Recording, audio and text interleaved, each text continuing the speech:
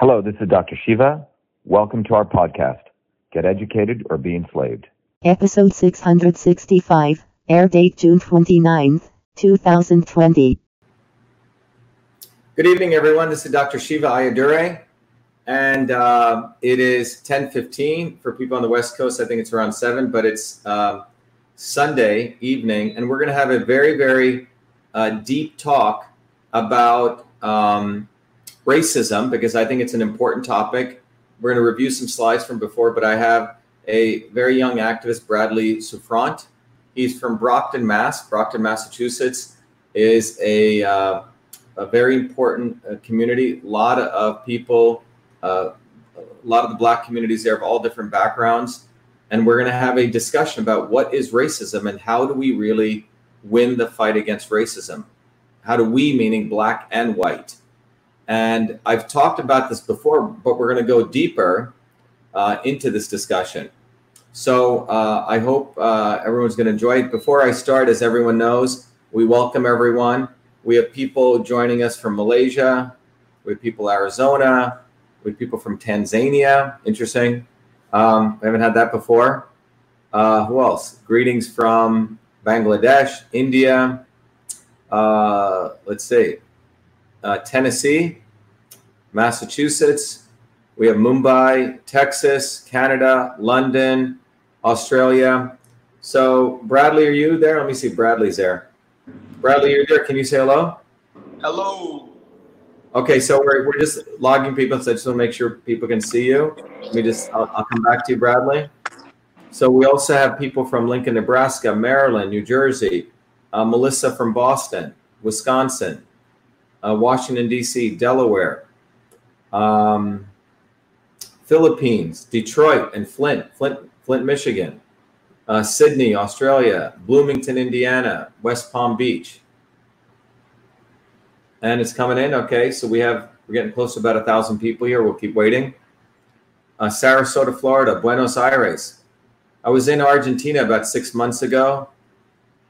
Pennsylvania, Israel, Newport News, Virginia, Spring, Texas, Connecticut, Colorado. Where else? Virginia, Pennsylvania, Sydney, Australia. So anyways, people are joining. Look, racism is a very, very important discussion for us to go deeper into. About 4 weeks ago, I did one of the first discussions on real racism. And then young Pharaoh and I had a discussion on real racism versus fake racism. And now we're going to get even deeper with some young activists, because this discussion on racism is extremely important, because we don't want another generation of activists being misled by Uncle Toms and Aunt Jemimas. And I'll talk about that. The same people who profit from racism, Black and white. And we're going to talk about that. And we have a very good story here, because myself and Bradley were speaking earlier, how you'll realize how someone like him, who's a very sincere young activist, was basically used by the liberal elite opposition. And then we're going to go deeper into it, but we're really going to get into the nuts and bolts of it.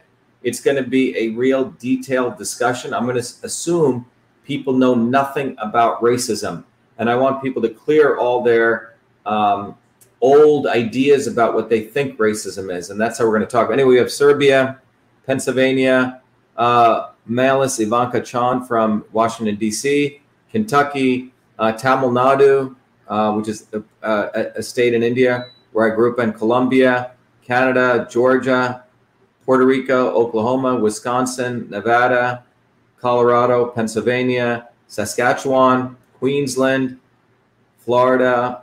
Great. A lot of great people from all over the world joining us. Someone saying Pharaoh says that the death in George Floyd was staged. California is here. Alabama, Eastern Kentucky, Minnesota, Texas. Okay, let's start.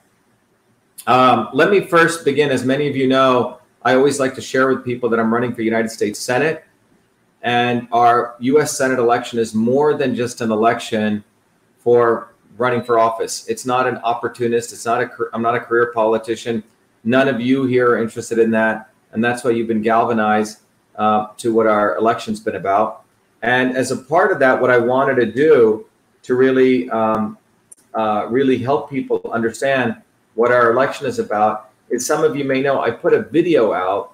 It's a 2-minute, it's about 2 minutes, 20-second video, which really talks about what our campaign's about. So I thought, to really sort of level set things, I wanted to take a few minutes, literally 2 minutes before I start this, to really play that for everyone, so everyone understands sort of what the theme of our election is, and it'll really set the tone for the talk we're going to give today.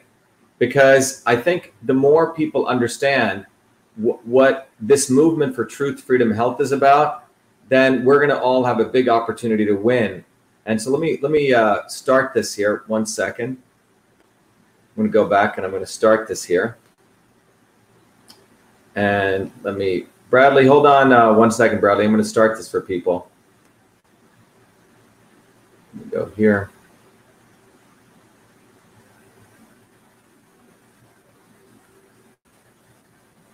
All right, everyone, so just be patient here.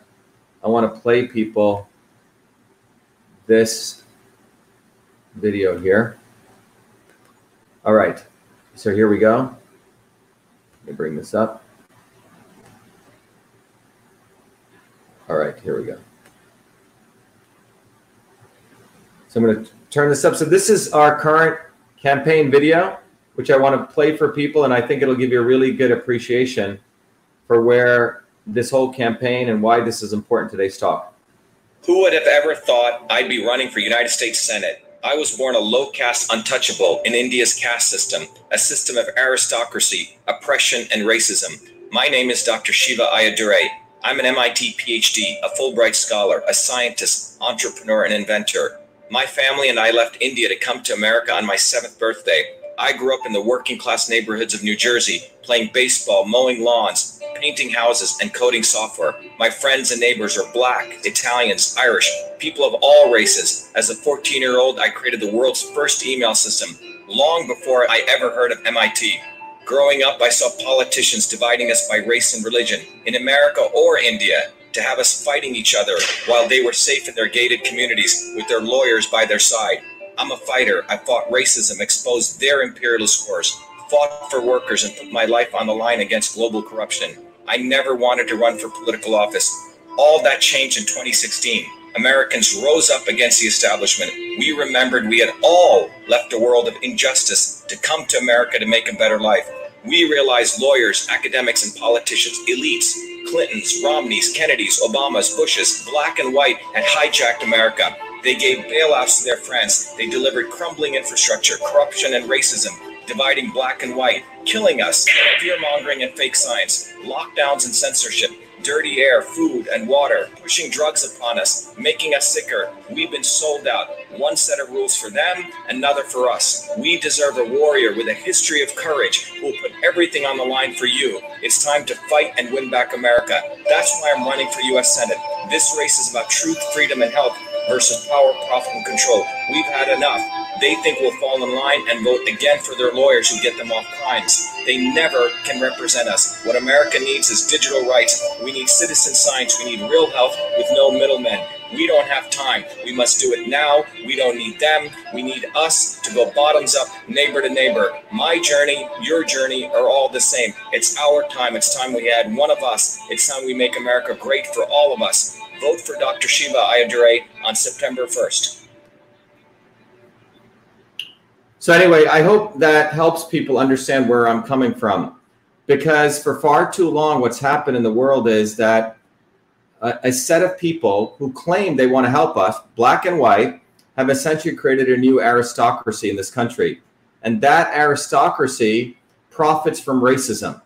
It doesn't want racism to end. In fact, it takes advantage of people. It tries to find people who actually want to fight racism, and it manipulates them. So that's what we're going to talk about today.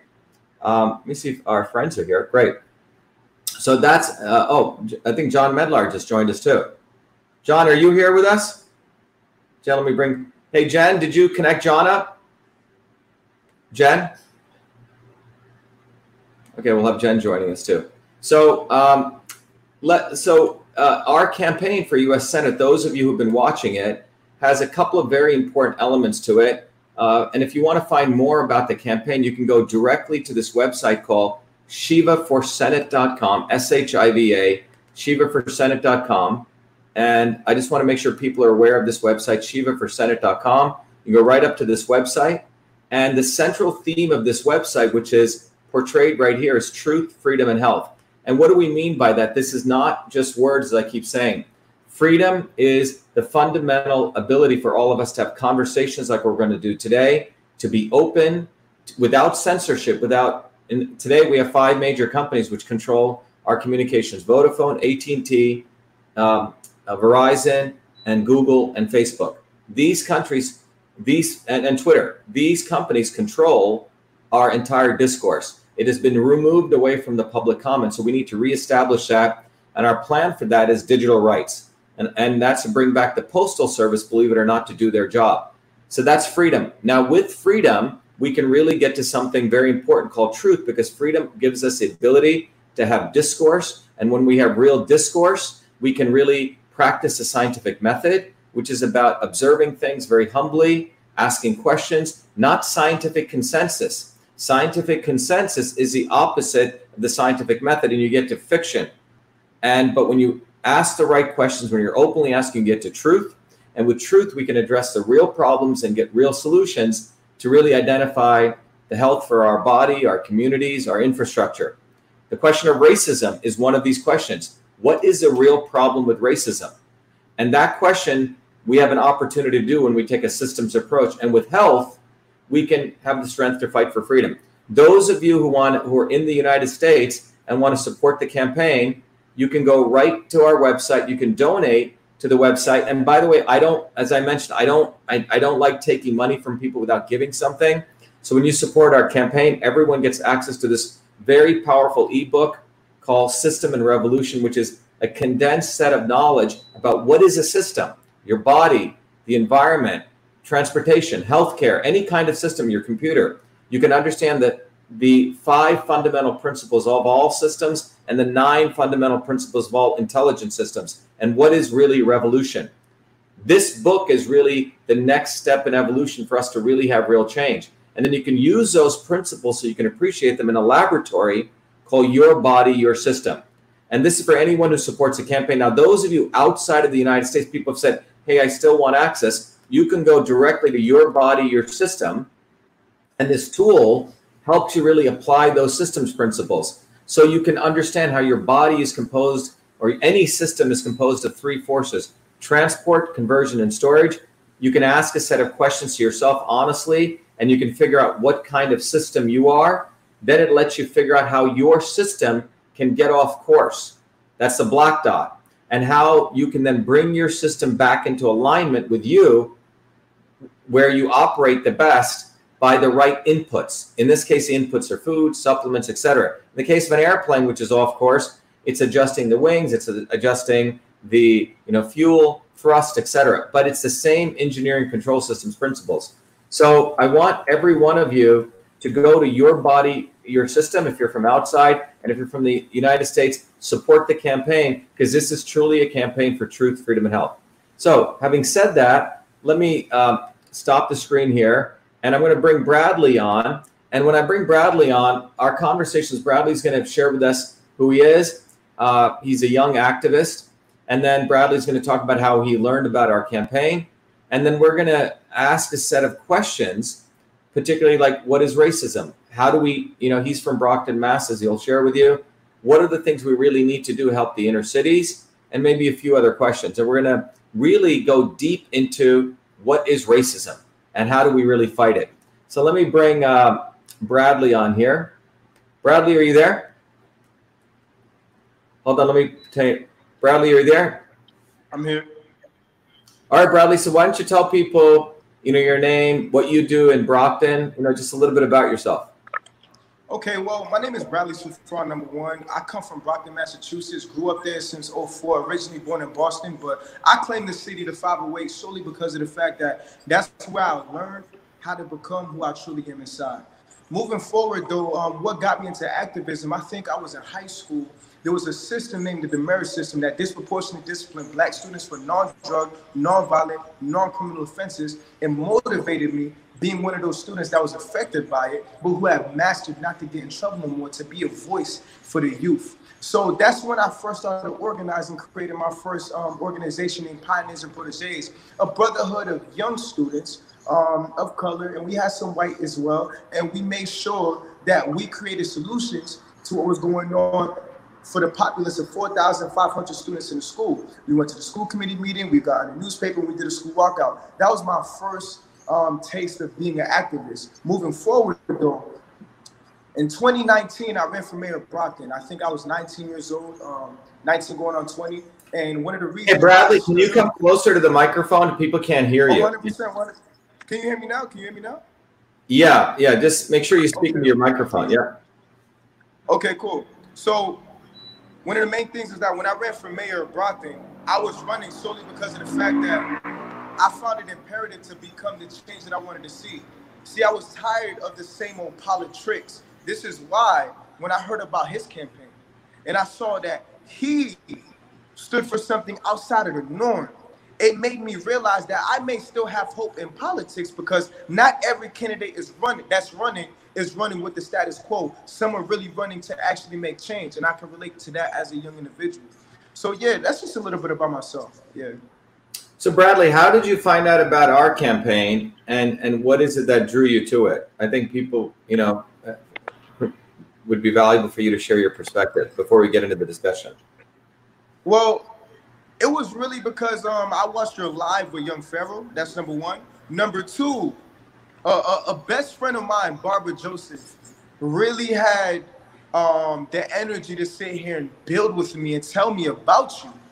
She was like, oh my God, Brad, you have to meet this guy. This guy right here, he's really for the people. This guy right here, he really means well for Americans. We have to support him. And Barbara doesn't just support anyone. So the fact that she was giving her energy as an influencer in Massachusetts to you made me say, you know what?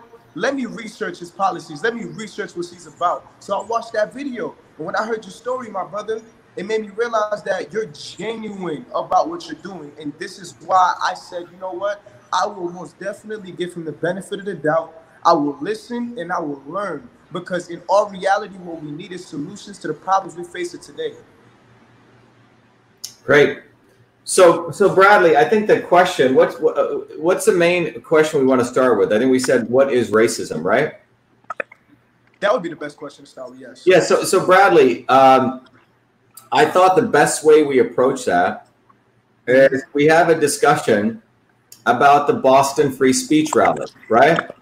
And what's interesting about this discussion is someone is making a lot of noise. I don't know who that is. Someone is moving around a lot. Is that me or you? It's not me, my brother. So someone's on this call. Someone else.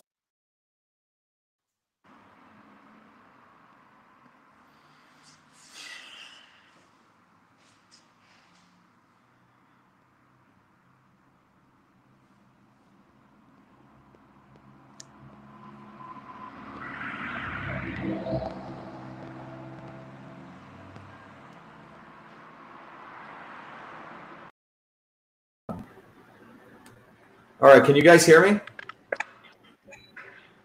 Bradley, are you there? I'm here. All right, it feels like there's someone else on this who's making clicking sounds. Is someone else driving on your end? No. Bradley? No. You said. All right, test. Okay. So, it's really weird. I hear people clicking. Do you hear that? I can hear it, yeah. Yeah. A minute. Hey, Jen, are you there right now? Jen? Let's see who this is. Okay. Is that better? Yeah, I don't think we hear it anymore now. Right? Oh, I still hear it. Hey, Jen, I think your volume is what's doing it. Jennifer, is that better? Good. We don't hear it now. Okay. Do you hear that? This is really, hold on. All right. Hey, Jennifer, if you're listening, we can hear your keyboard clicks.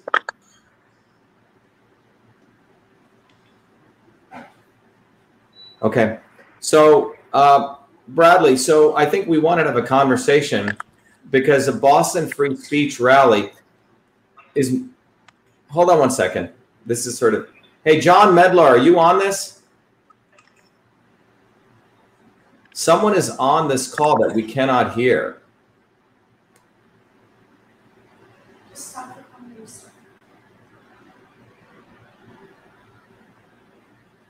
Bradley, you have no one else adjusting something on your end? No one else in that room typing the keyboard? It's really interesting. When I add you on, I hear clicking. Interesting. Okay. So anyway, it's a little bit annoying if people can hear it. There's someone clicking on this call. So I'm going to mute you and then I'm going to bring you in. So the discussion was Bradley had been at the Boston Free Speech rally, which was in August 2017. And that free speech rally was something that I was invited to speak at. And by young activists in Boston, young activists wanted to really have a conversation in Massachusetts, for that matter in Boston, at the Boston Common on why there was censorship of speech. And they invited these young kids, invited people of all backgrounds. They invited left, right, north, south, Green Party, people from, the leftist party, people who are into marijuana, people who are into Trump, people who are into right-wing, left-wing stuff. Everyone was invited because they felt that the discourse in this country had been squelched. So that was in March of 2017. And I was one of the people invited to speak at that event. And I said, great, because I really wanted activists. I support activism. I've been an activist all my life. So that was in March of 2017. If you remember in August, I think it was August 15th or 3, was Charlottesville. Charlottesville was an event down in Charlottesville, Virginia. And that was 3 days before our event, which was supposed to take, I believe, August 19th, 2017.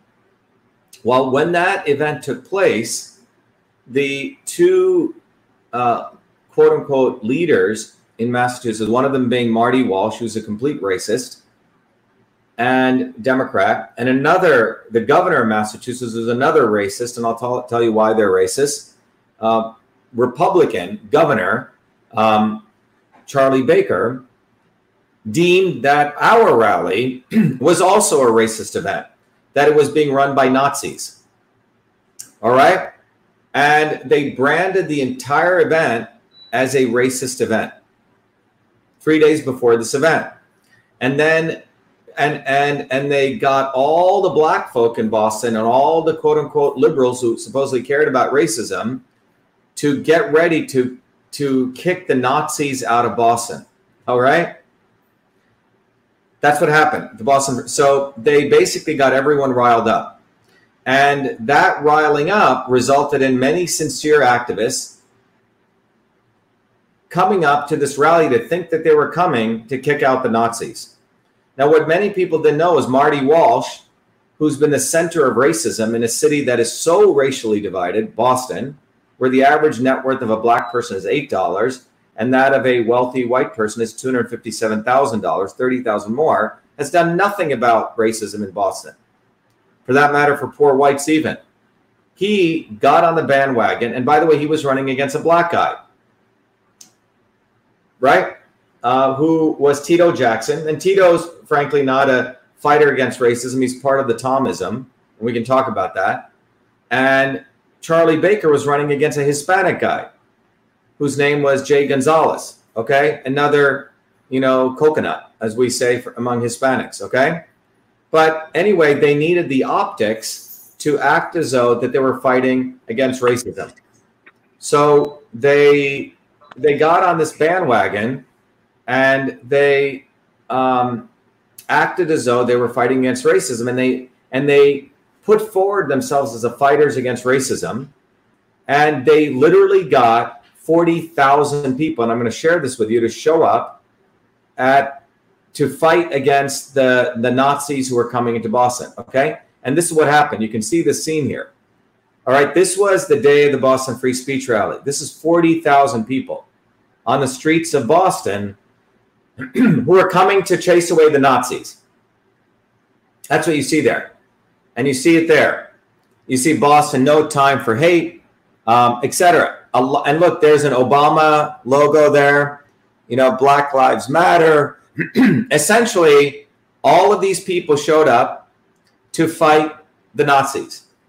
And and I think, Bradley, I think it'd be important for the audience to learn that you were also in that audience, which we just found out today, right? Let me just come back to you.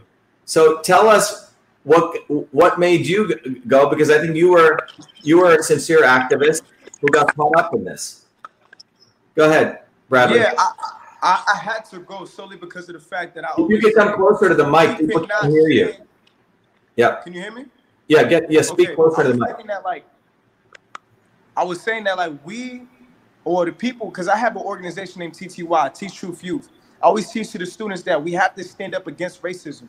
So once that situation took place in Boston, where we felt like individuals felt comfortable enough to wake up and say, we're going to protest on behalf of what we believe that is against us as a race, we said we had to show up. So once we went with the intentions of standing for our people, of being genuine, and really being a part of the change and the solution as opposed to the pollution. Yeah, but Bradley, I think, why don't you tell people clearly, you were on the other side. You thought you were fighting Nazis, right? You thought you were coming to an anti-racist rally, right?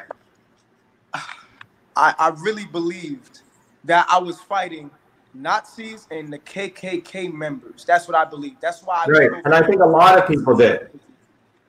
A lot of people did. So that's what's interesting. I want to bring out in this, that these people who came to this event were riled up because two politicians who were up for office, two politicians who were running for office, who were basically racist themselves.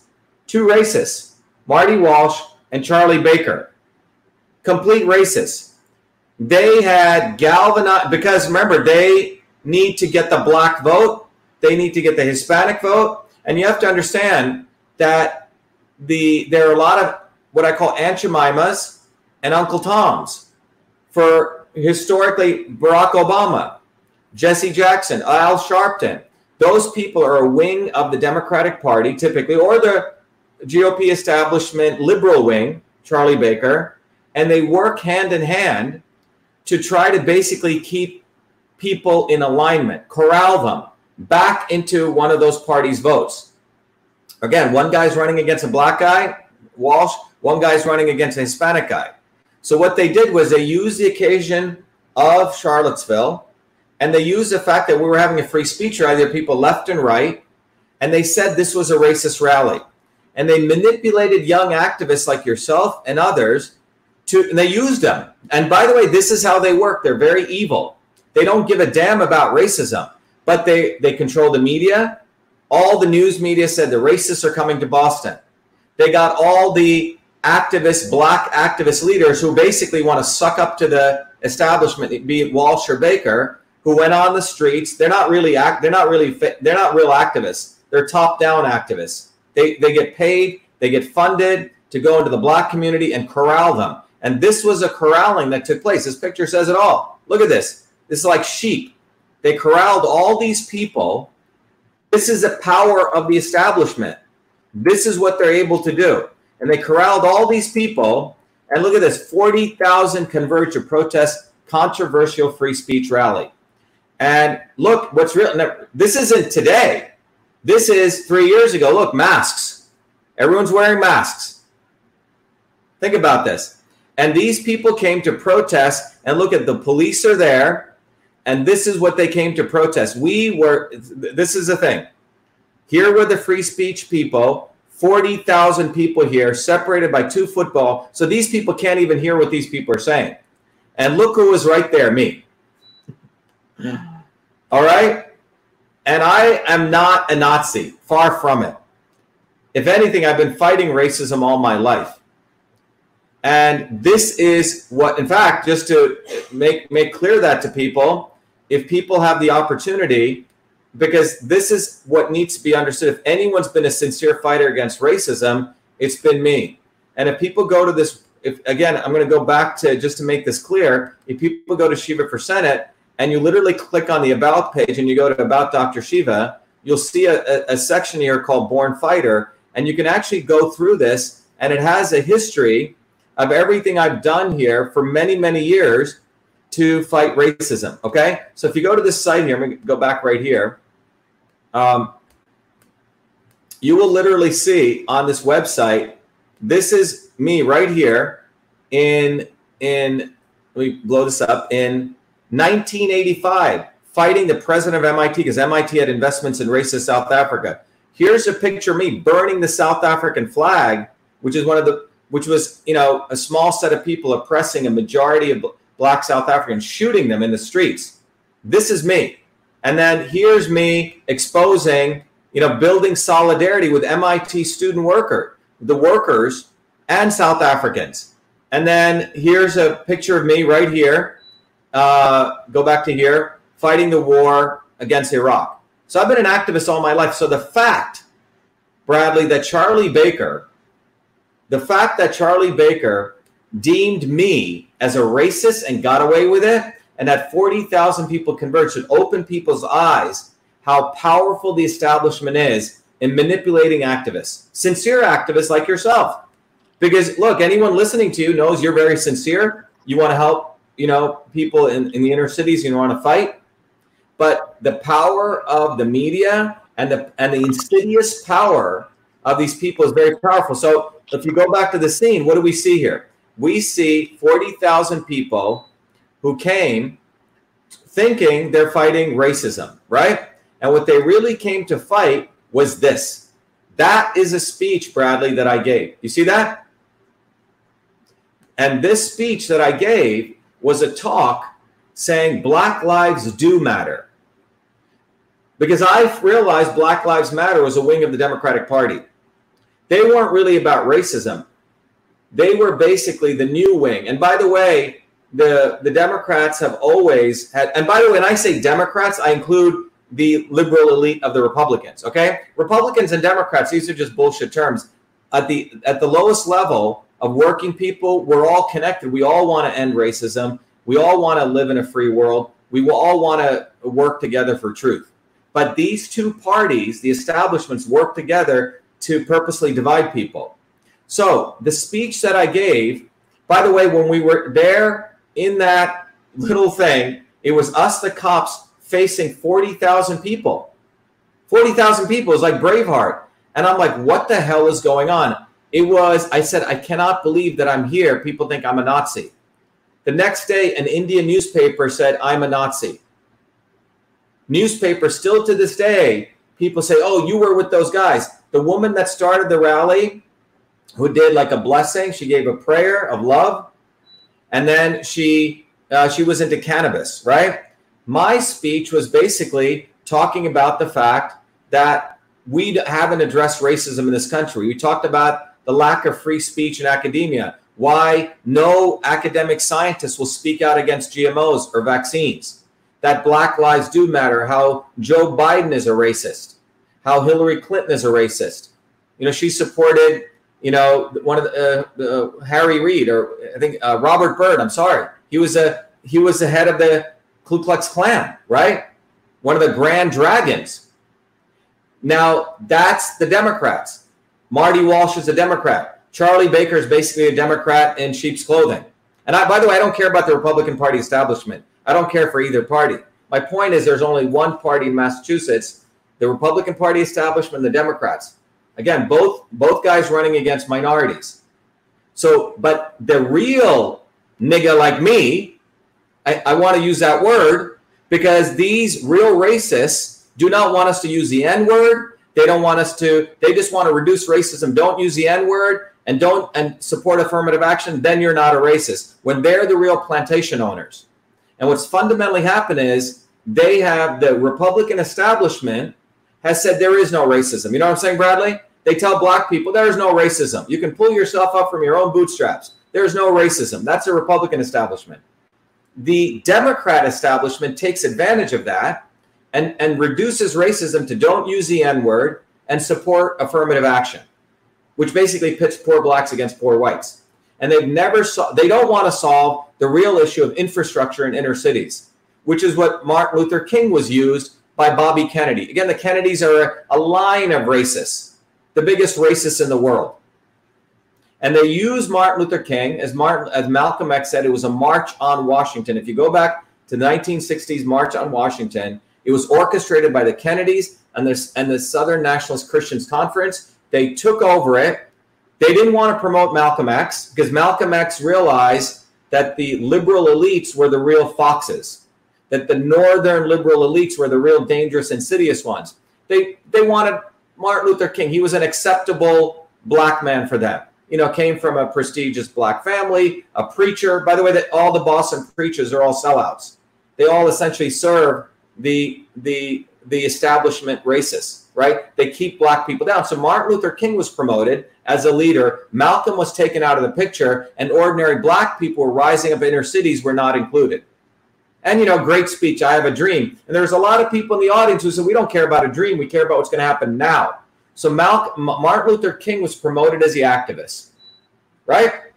And they never promoted the real issue of inner cities, which was infrastructure. Today, Massachusetts has an F minus in infrastructure by the American Society of Civil Engineers. The worst crumbling bridges, the worst roads, the worst water systems, healthcare systems. You go down the list. Massachusetts didn't get a C or a D, got an F minus. So the black misleadership never addresses that. They like to get on the grand one. Yeah, Black Lives Matter. It's all rhetoric for them. They don't ever want to address the real issues. Marty Walsh is far from anti-racist. He's the biggest racist. He thrives on segregation. And so does Charlie Baker. When I ran as a Republican, you would think Baker would have absorbed me. Instead, he found a complete white boy, fool, who photoshopped a picture shaking hands with Trump. There's 3 hands with the picture. And he ran him against me because he didn't want an outsider perturbing their insider boys game. Go ahead, Bradley, you had a question. So one of the main things that we are facing in communities, especially in the inner city, is gentrification. So my question is, as you are running for Senate, how do you feel like the community could best come together to combat that? What the infrastructure? Combat what, Bradley? Say that again. Oh, I said basically, how can we learn from you in terms of how we can best go about combating gentrification and infrastructure within our communities in the inner city?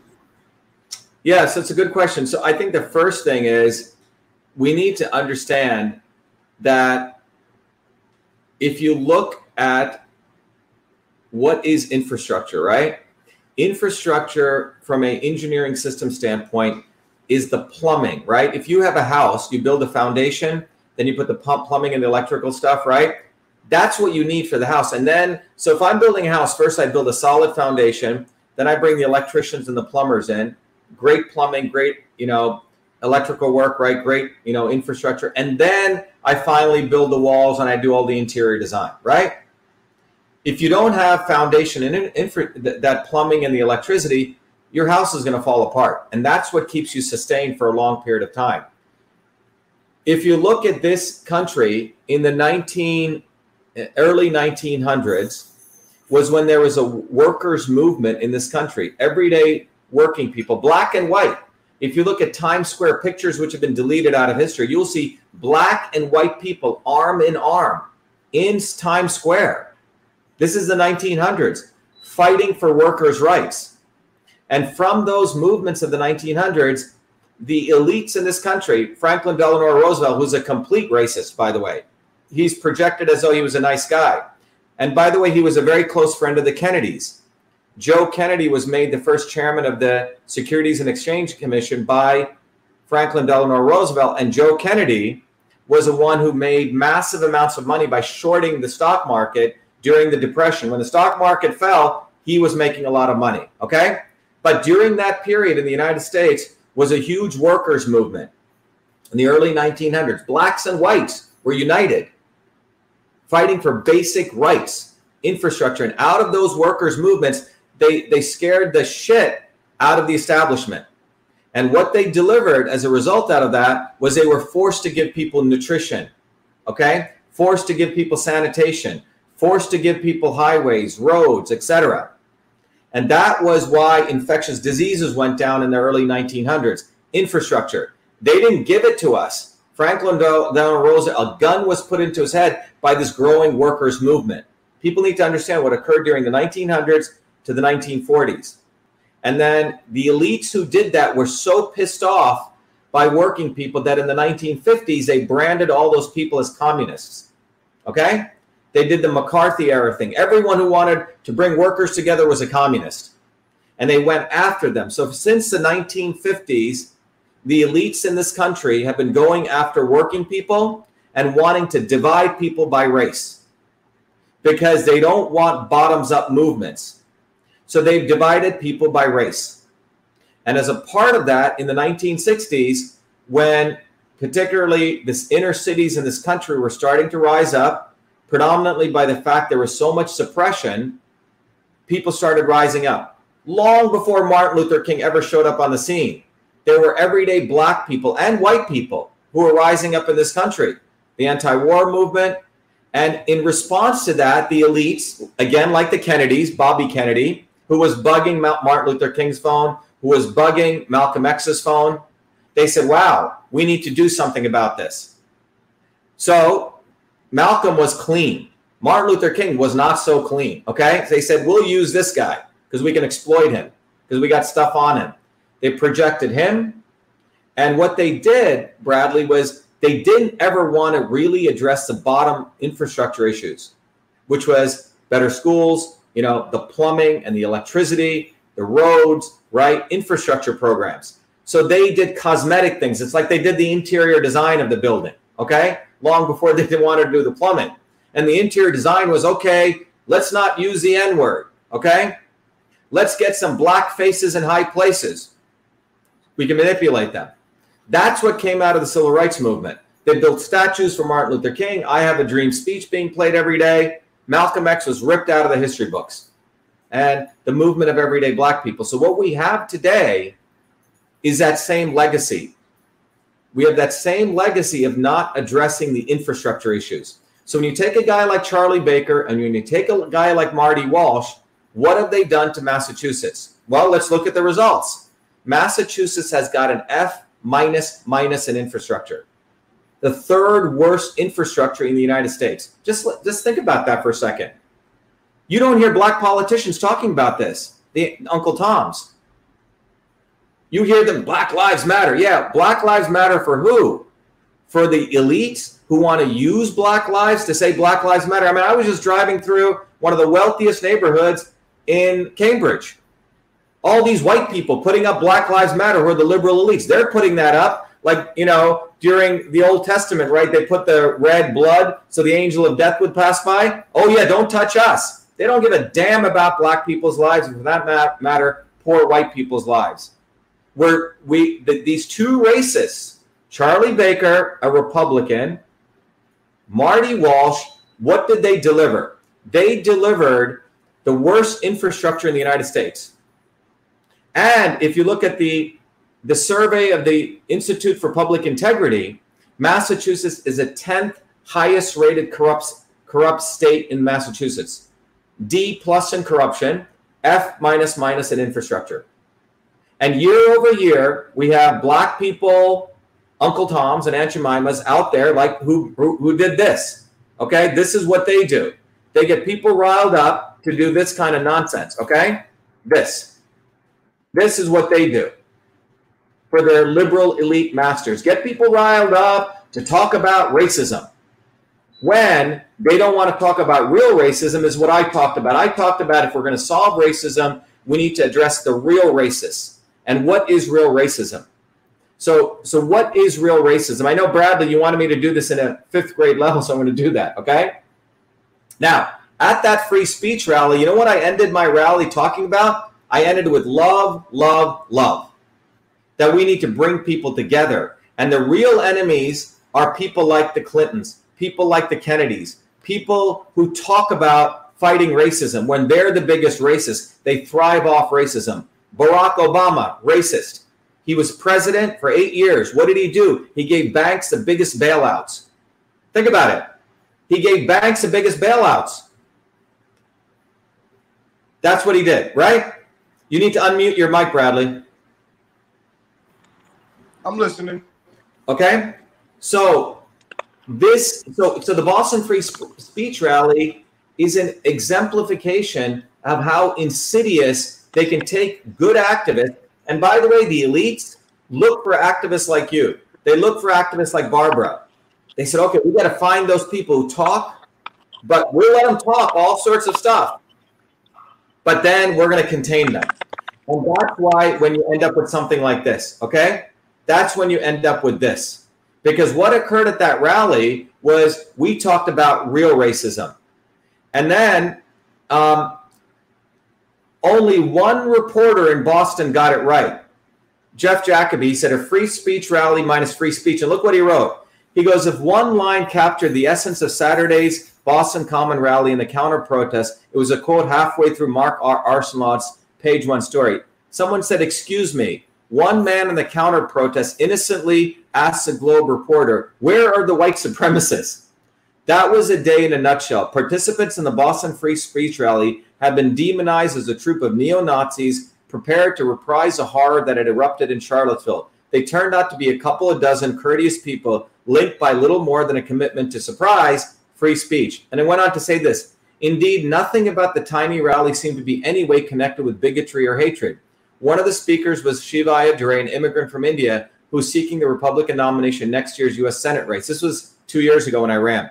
As Ayyadurai spoke, his supporters held signs proclaiming Black Lives Do Matter. But he and others who gathered at the Parkman Bandstand had never stood a chance of competing with the rumor that neo-Nazis were coming to Boston. That toxic claim was irresponsibly fueled by Mayor Marty Walsh, who denounced a planned rally. Boston does not want you here, even though organizers were at pains to stress that they had no connection to Charlottesville's racial agenda and intended to focus on the Boston free speech. Now, one of the things, Bradley, I don't think I mentioned to you, the night before that, when we knew they were doing this, we had to make a decision. Oh my God, they're calling us Nazis.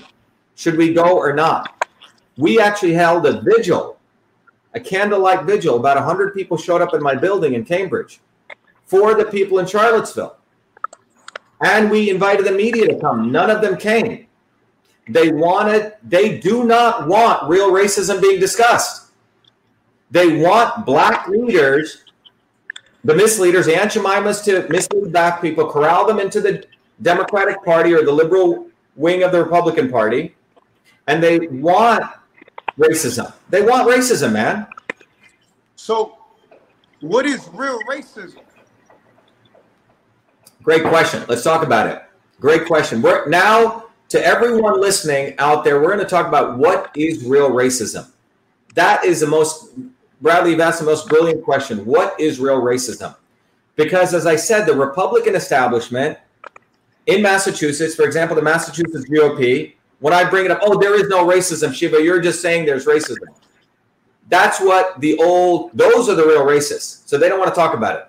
So they give the vacuum to the Democratic Party, like Elizabeth Warren, like Marty Walsh, to say racism is, oh, don't use the N-word and support affirmative action. If you do those two checkoff boxes, you're not a racist. But they're not talking about the real racism. So let's talk about what is real racism. Let me go back to the slides here. So what is real racism? All right? So what is real racism? Well, that we saw occurring, right? So let's talk about that, because that's what's fueled the modern thing. If you go to the Gallup poll, by the way, this is, let me bring this up. This is, every week I watch a Gallup poll every month they do an analysis of the top things that Americans care about. These are the economic issues, and these are the non-economic issues, okay? And what you'll see here is racism is always well, coronavirus temporarily has been number one. Second was government, but the second issue has always been racism, okay? So what is racism? By the way, to give you an idea, you know what I'm going to do? I'm going to in the interest of keeping this, I wanted to do a little talk on the coronavirus. We'll come back to this, okay? In fact, let me talk about this, okay? If you remember, Bradley, before the coronavirus, right? There was a whole discussion there was a whole discussion in the world, all over the world. You may remember this, right? I don't know if you remember this, but what was going on all across the world before the coronavirus? And the media does not want us to talk about this. The media does not want us to talk about BC, not before Christ, but before Corona. Look what was going on all over the world. You know what these places are? These are all the places, literally months before the coronavirus, 3 months before protests. This is in Algeria. Massive protests taking place against the complete corruption in Algeria. Bolivia, protests against Morales' government, okay? Chile, massive protests, 22 people killed. Colombia, 250,000 people protesting. In Czech Republic, 200,000 people protesting. Ecuador, people protesting. These are protests in France. You remember this? Millions of people on the street against the economics of France taking place. Haiti, massive protests against corruption. Hong Kong, 2 million people were protesting. Remember all those people in Hong Kong? Indonesia, massive protests. Iran, Iraq, over 20 countries were protesting all over the world before Corona. And what did we find out? Well, let's go to the economics. This is the economic report by the Board of the Federal Reserve. Let me share this with you. 40% of Americans don't have $400 in the bank. 40% of Americans for savings. White and black. Look at this. 70% of Americans don't have $1,000 in the bank. Nearly 70% of Americans have less than $1,000 in savings. That means they can barely survive. Get this. And now, after coronavirus, what did you see? Okay. As I said, the racism, the right wing says racism doesn't exist. The left wing says don't use the N-word and support affirmative action. If you do these two things, you're fine.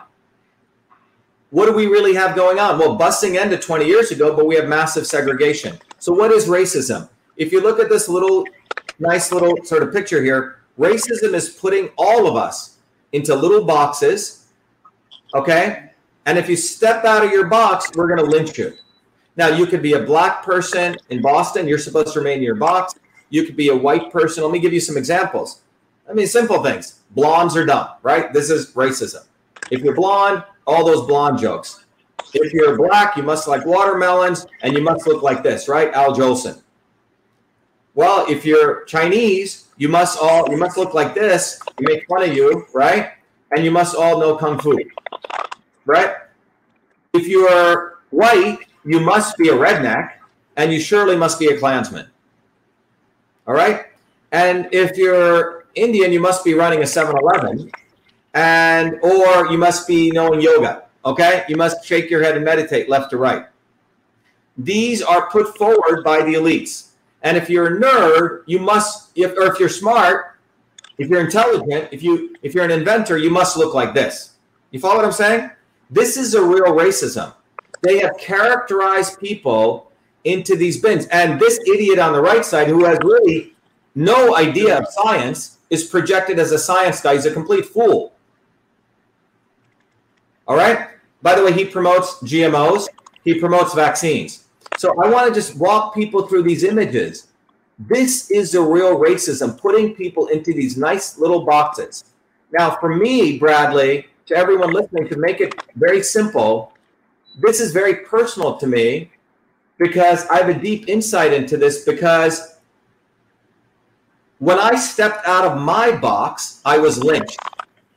So we need to understand racism is putting people in nice little boxes. By the way, as I shared with you, when I came to MIT in 1981, you know how many black student groups there were at MIT?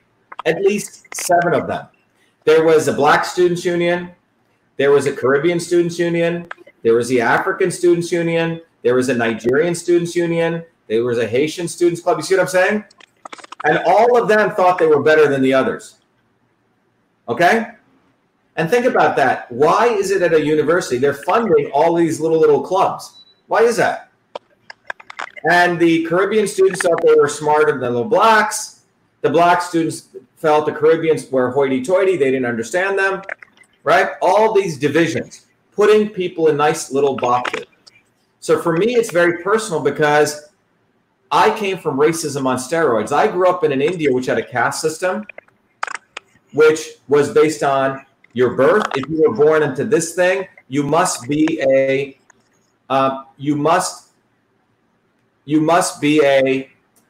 coconut picker, right?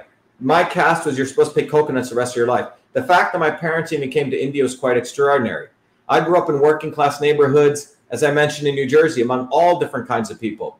When I came to MIT, long before I came to MIT, I had already invented the first email system. I didn't need to go to MIT. I didn't need the anointment of MIT to say I was intelligent. But it took me a while to figure this out. But when I came to MIT is where I really noticed the real racism. Yeah, people called me Smokey when I was growing up in New Jersey, or the N-word, right? I didn't consider that racism, man. I consider that ignorance.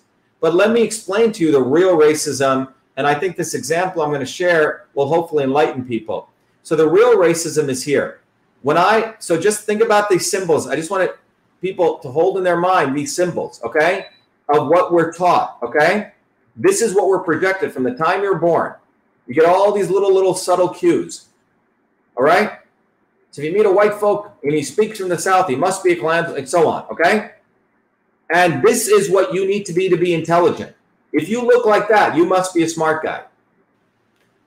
So, well, let me go back to my story. When I was a 14-year-old kid growing up in Newark, New Jersey, predominantly 99% African Americans, by the time I was 9th grade, I'd finished calculus. I started working full-time at a medical school. As a scientist, as a 14-year-old, I was given a job as a full-time scientist. Why? Because I worked my butt off the year before I'd gone to New York University, and I learned computer science. And when I came to Newark, I worked in the medical school there. I was given a job. It was to convert the old-fashioned interoffice mail system. People of your age may not know this, Bradley, but in offices in those days, the way people communicated was they had a thing called the interoffice mail system. They had the phone. We didn't have internet, right? We didn't have email. You had the phone. So if you wanted to talk to another person, you called them on the landline phone. You could do some conference calling, but you had another very powerful system. In the thousands of offices in the hospital I worked in, there was a secretary. Every office had a secretary. And on her desktop was this thing called the interoffice mail system. Behind her were these things called folders where she filed stuff, the inbox, the outbox, paper clips. She had a thing called a typewriter. She would write this thing called a memo, okay? The memo was how people communicated. So if I was going to hire you for a job, Bradley, I would write a memo. This was the infrastructure. I would write to my boss, Bill, from Shiva, subject, hiring Bradley. I would say, hey, Bradley's a great candidate here. I would attach your resume, and I would CC people, carbon copy, where I would take the letter and I would literally put a carbon paper and type 2 copies of your letter. You following me? So if I had to do 10 carbon copies, it would take me an hour or sometimes a day. And then I would put it in this envelope and I would send it across these tubes. This was the interoffice mail system. It was how we collaborated long before Facebook or social media. As a 14-year-old kid, before I came to MIT in Newark, New Jersey, I was asked to convert that entire system, inbox, outbox, folders, trash can, CC, BCC, following me, to the electronic version. I wrote 50,000 lines of code in Newark, New Jersey as a 14-year-old kid, capturing all those features. No one had done that. And I called that system email. There's the code that's in the Smithsonian. I created the term email as a 14-year-old in Newark. Why did I call it email? It was not an obvious term because the operating system only allowed 5 characters. There's a picture of me with my teachers in Newark. And then When I came to MIT, it was on the front page, and the president of MIT said, you know, it's too bad you can't copyright software. I mean, you can't protect it. You can't patent it, but Shiva, you should copyright it. The new law was passed in 1980. Bill Gates weren't my parents, right? I didn't have lawyers. I had to write away by myself as a 17-year-old. And on August 30th, 1982, I was awarded the first copyright for email, recognizing me as the inventor of email. So let me get this straight, Bradley. I wrote all the code. I named it email.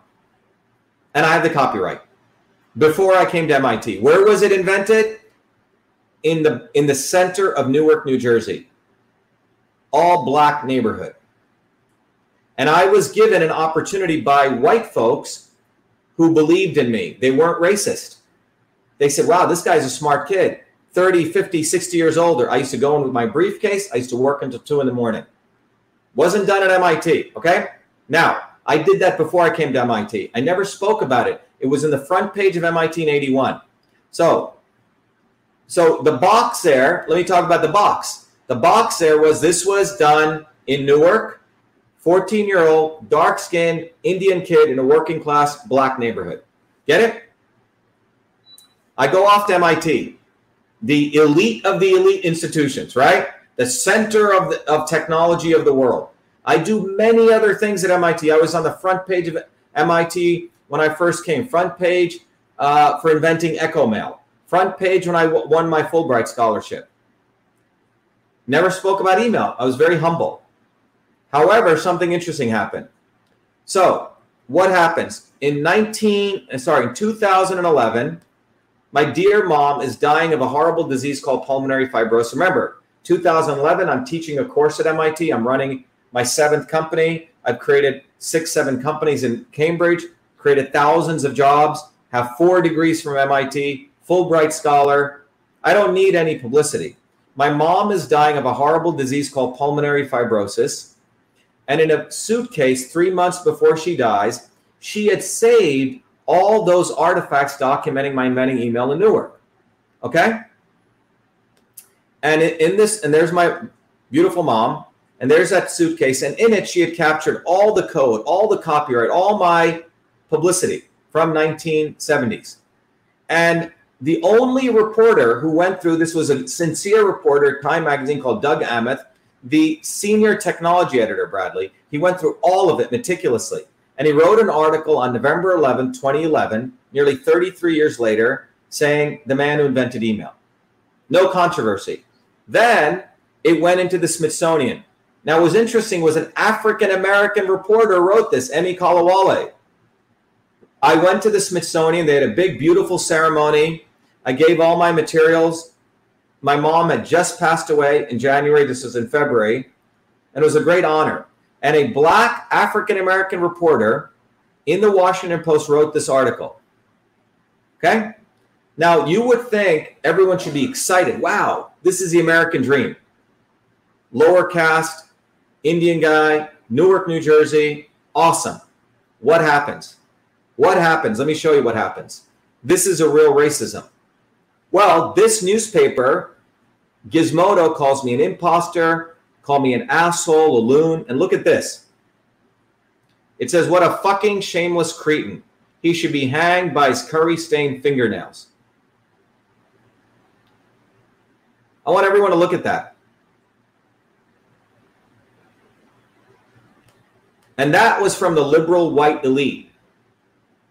Because during those 33 years, Bradley, which I wasn't out there promoting like Bill Gates, people had written the narrative that a white guy who looked like a nerd, forget even white, and who was part of one of the biggest military companies, military industrial complex, had invented email. You see?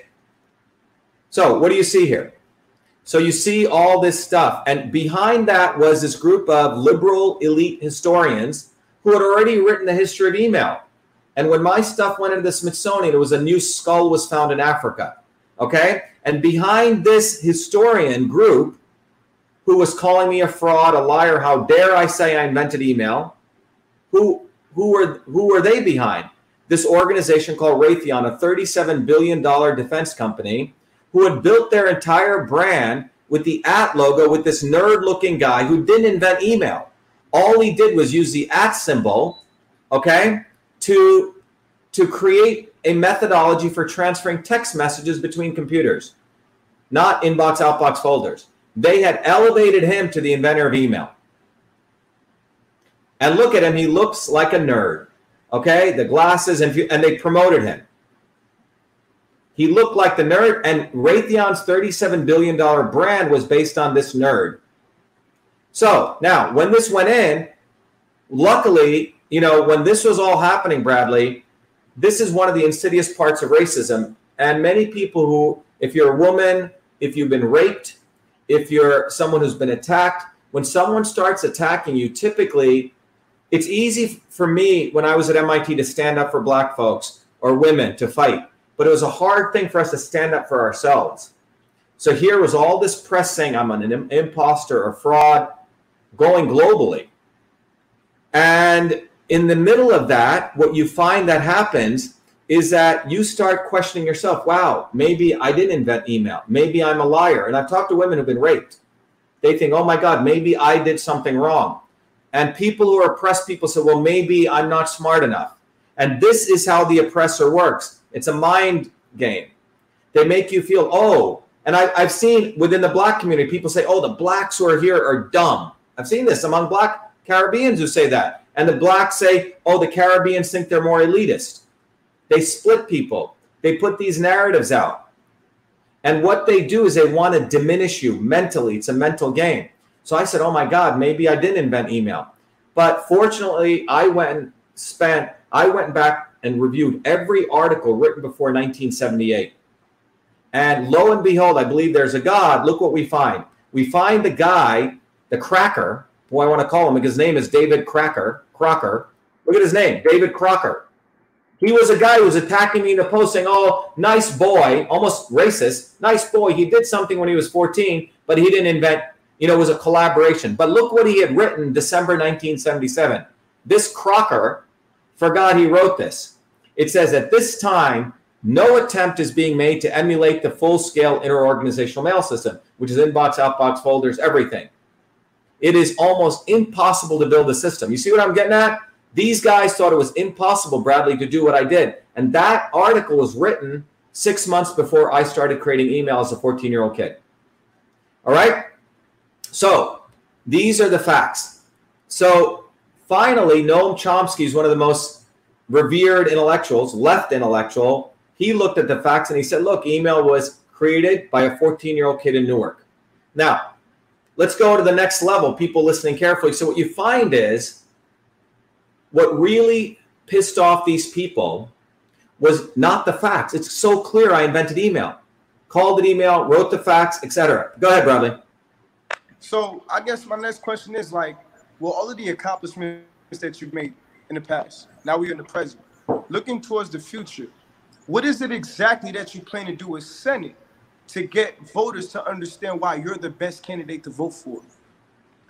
Well, one of the things that people need to understand is we need to get into the facts of the system of the aristocracy of elites who divide us, Bradley. You see, we have headed back into how it was in 1776, in my view. We have had the aristocracy, people who think they're better than us, black and white, and the rest of us, the peasants. And this has been organized. And the people, before it was just white people. Now it's blacks and whites. We have the Obamas, the Oprah Winfreys, the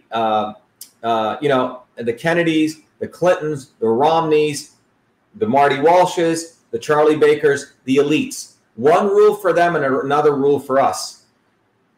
So my winning a Senate seat is you winning it, because rarely do they want a real bottoms-up movement. So this election in Massachusetts, it's not just Shiva for Senate. It's about you and I winning, because a guy like me who came from nothing, who's gone through the journey, a guy like me, Bradley, is not supposed to expose them. I'm supposed to fall in line. You see what I'm saying?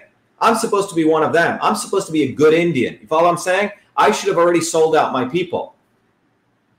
So the goal of running for the Senate seat is to use that platform to talk truth, freedom, and health, to bring policies that fundamentally go to the root of what really can cause systemic change. And one of those clear things is to show to people that if you really want to bring people together and solve major problems like infrastructure, we have to recognize the real problem. The real problem is that aristocracy. And they're not just, the people who you think are the real, the KKK. That's easy, man. That's really easy. The protests that you went to, where you thought you were fighting the KKK, that's how they used you, a good, sincere activist. You know who the real racists were? They were Marty Walsh and Charlie Baker. They were the real racists. And so if you look at this next part of it, it'll become clear what I want to do as a senator is that, have you ever heard of a guy called Walter Isaacson? Or the Aspen Institute? Okay, the Aspen Institute is an institute. It's in Aspen. All the liberal elite belong to it.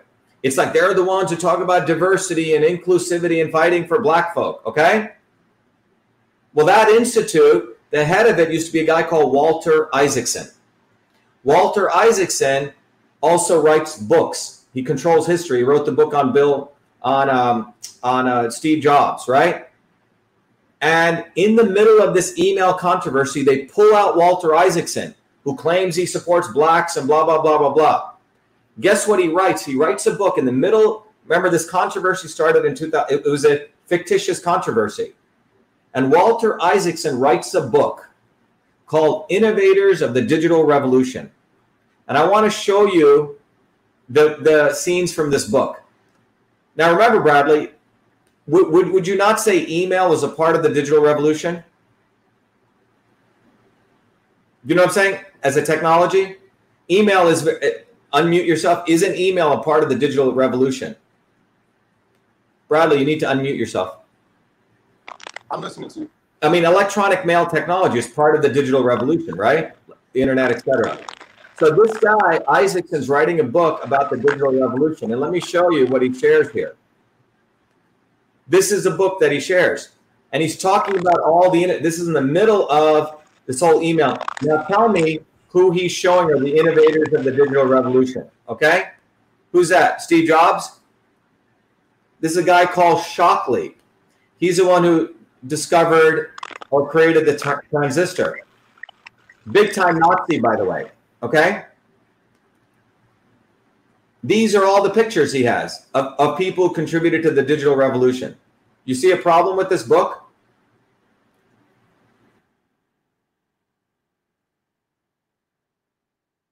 And he ends this book by thanking this guy. You know who this guy is? This guy's a guy who was a president of MIT who created a company called Raytheon, which is the same company, okay? Which had built this entire false brand on that they invented email. Now, in 1940 was when this guy, Vannevar Bush, left MIT to start Raytheon when lots of public funding, billions of dollars started going to the military. And this guy ends this book by saying that the real innovators are these people, right? Only white folks, even white women. There's no darkies in here at all, okay? And he ends by talking about the real source of all great innovation. He says it's the military, academia, and industry, big industry. He calls it the military-industrial academic complex. And you see, when I was at MIT, I was part of that triangle. You see, I was being a good Indian, Bradley, when I was at MIT getting all my 4 degrees, being part of that, right? Or if you're a black person and you do all the right things, like Barack Obama, you get to be the head of the Harvard Law Review, you get to become president. But this narrative, for them, that picture of that 14-year-old kid doesn't fit in that triangle. Because this kid invented email before he came to MIT. You see what I'm saying here? Yep. So the important thing that we need to understand at this time is that racism can rip apart this country. And the real racists are these people who create these false narratives because they want to protect power, military, industrial, academic complex. That's the deep state. And they want to confine who is the one, whoever's making that noise, I wish they'd stop. There's this horrible noise. They want to confine that to a set of people who they are anointing. You see? They want to be able to anoint who's an inventor and who isn't. Now, if you play by their rules, you'll be made part of them. But if you step out of line, which is what I was doing, Bradley, I was stepping out of line they wanted me to say, okay, Massa, I didn't invent email. That's what they wanted. So because I wasn't willing to do that, I became a bad Indian. Okay? That's racism. Because I said, look, MIT was invented before I came to MIT. I mean, email. That's what I'm talking about. They want to put people into boxes. If you go to MIT, you fall in line, then you do this, then you do this. But you're not supposed to fall out of line. So I want people to elevate their understanding to the depth of racism. Racism, and I want to read you something that my mentor, Dr. Michelson, wrote, okay, in this treatise. He said, the invention of email in Newark, New Jersey reveals fundamental truths about the nature of innovation, exposes the histories and propaganda of the golden triangle of the military-industrial complex, whose multi-trillion-dollar brand advertises itself as a source of all revolutionary innovations. Now, let me go to this part. This is what the real issue here is, right? The real issue is when the Smithsonian requested and obtained artifacts documenting email's origin in Newark on February 16th, when Ayyadurai accepted this great American honor, he unwittingly pitted himself against their brand. The cabal unleashed disinformation claiming email was created before 78. When these claims were debunked and Ayyadurai continued sharing the facts, this is the important point. The attacks escalated to a public lynching, revealing an insidious side of racism. This is a real racism, which exalts persons of color when needed and expels and annihilates them when they challenge false histories and propaganda. That's the real racism I'm talking about. By the way, we sued Gawker. We won $1 million settlement. And if you go to Wikipedia right now, they've locked my page and they don't let anyone update their history. Wikipedia is racist. Wikipedia, a bunch of liberal whites run it, liberal blacks run it, part of it. But Wikipedia is a racist source. It's history. They want to change history. They want to, Barack Obama is allowed into their things. He's allowed to get his nice, beautiful home, Martha's Vineyard. He talks a bunch of bullshit about global warming, but he buys a beautiful mansion on the beach. Oprah Winfrey. All right? These people are the black bourgeois that got created after the civil rights movement. When the civil rights movement ended, it didn't do anything for ordinary blacks. It created a little strata of black bourgeois. And those strata work with the white bourgeois, with the aristocracy. So what we have today in America is we fundamentally have an aristocracy, a multiracial liberal aristocracy. And they are racist towards all people. And they use racism. They used racism against you when 40,000 people showed up against the real people who were talking about racism. You follow what I'm saying? So yeah, I feel you. So I guess my next question is, what is the best way for individuals within our generation who are hungry and who want to make a difference? Bradley, we're losing your voice. Something's wrong with your audio. Can you speak a little clearer? Can you hear me now? Yeah. Go ahead. I said, here's the best way for individuals in my generation, young voters 18 to 25 to 30, to partake in a movement or an initiative that will not only combat racism, but will make our paradigm within America a lot better to bear, a lot better to live within.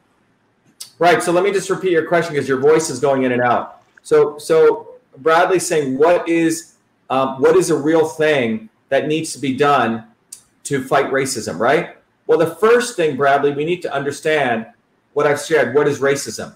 Racism is putting people in boxes. I hope that's clear. And when they step out of that box, you beat the hell out of them. Okay? So if you're a black person and you vote Democrat, that's beautiful. That's why Joe Biden said, if you vote for Trump, you ain't black. Forget if you like Trump or not. But putting you in a box and saying black people are supposed to vote Democrat. Indians are supposed to shake their head left to right, sit in the yoga position, and shut the hell up, never fight for their rights, right? They're supposed to be good Gandhis, okay? That's racism. White people who are from the South also must hate black people. They must be Klansmen. That's racism. So I want people to understand that the elites want us to stay in our boxes so they can control us. Is that clear? They want to be able to make a few phone calls to their Aunt Jemimas and Uncle Toms and say, bunch of Nazis are coming into town in Boston. 40,000 people show up. That's racism. Okay? So people need to get in their head that if you're willing to be used, then you're part of racism. Because what occurred in Boston was racist. Racist meaning Marty Walsh and Charlie Baker were the racists. And so once you understand that, we need to go to the economics. Let's go to the economics. And let's look at the modern history. What happened after the coronavirus? What happened after the coronavirus? Remember, before coronavirus, BC, millions of people, black and white, brown and yellow, were protesting all over the world against the elites because they have created a fake economy to destroy infrastructure in all cities all over the world, right? Including Massachusetts. Well, after coronavirus, within the 2 months, look what happened. These are the facts. Look at this. Look at this. The net worth of America's 600 billionaires has increased by more than $400 billion in 2 months. These freaking 600 people, the liberal elite, made $400 billion in 2 months. While 38 million people, black and white, were out of jobs, these guys increased their net worth. Billionaires gain as workers feel the pandemic. Look at this. Top 5 U.S. billionaires: Jeff Bezos, Bill Gates, Mark Zuckerberg, Warren Buffett, and Larry Ellison saw their wealth grow by 75 billion, or 19%. 19%. Okay? Bezos and Zuckerberg grew nearly 60 billion in 60 days. Look at this. This is the 1, 2, 3, 4, 5. 5 people, their net worth grew from 392 billion in March 18th when coronavirus started to May 19th by $75 billion. This is why people are out there, Black Lives Matter, supporting the Democratic Party, burning down our things, while these guys made out like bandits. $75 billion they made. And look at this. These are the people who, look at each. Steve Ballmer, Microsoft. He grew by 12 billion. Okay, Elon Musk, putting spaceships up. I don't know what the hell he's doing. The same thing he did, we already did 60 years ago. But he's promoted as some genius. 11 billion. Michael Dell. Look, these people made money off the backs of American working people. Then what the elites did was they gave a $6 trillion stimulus. They printed money. And where did that money go? Well, a little bit of it went to us, but most of it went into the stock market. Look, this is a small bit of it went to us, about 380 trillion of that 2 trillion. A small bit of it, 380 million, okay? Billion, I'm sorry. The rest of it went to the state governments, and then 4 trillion is going into the stock market. The stock market is going up like this, guys. They printed money. 600 billionaires increased their wealth by 70 billion. I'm sorry, 500 billion. And we're here burning down our things. Think about this. We got to use our brains. There were protests going all over the world against the aristocracy of the world. They created coronavirus.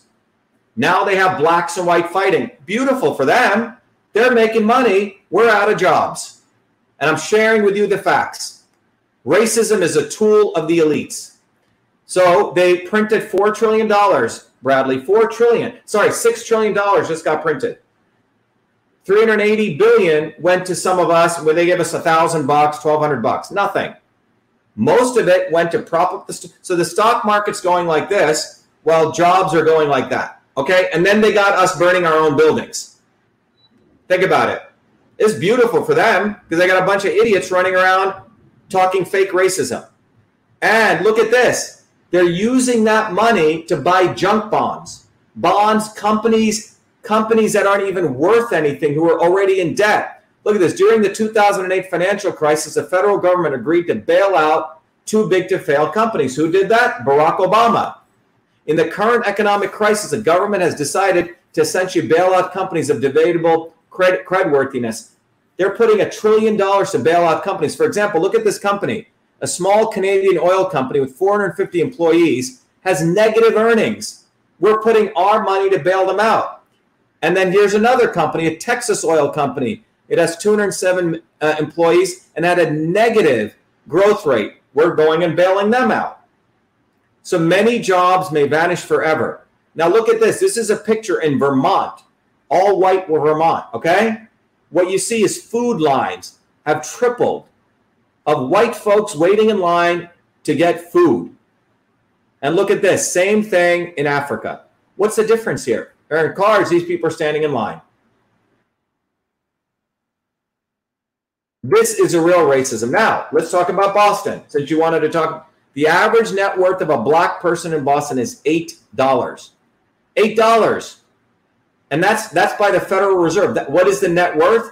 That means, Bradley, if you take your balance sheet, what's a balance sheet? You take all your assets, everything you own. You take, maybe you own a pillow, maybe you own a bed, you own a car, you own a house. You take all of that. That's called your assets. Then you take your liabilities, all the things you owe, loans that you owe other people, debt. If you subtract assets minus liabilities, that's your net worth. Well, the net worth of a black person in Boston is $8. The Boston brought to you by John Kennedy, Ted Kennedy, Patrick Kennedy, Joe Kennedy. The Kennedys are the biggest racists.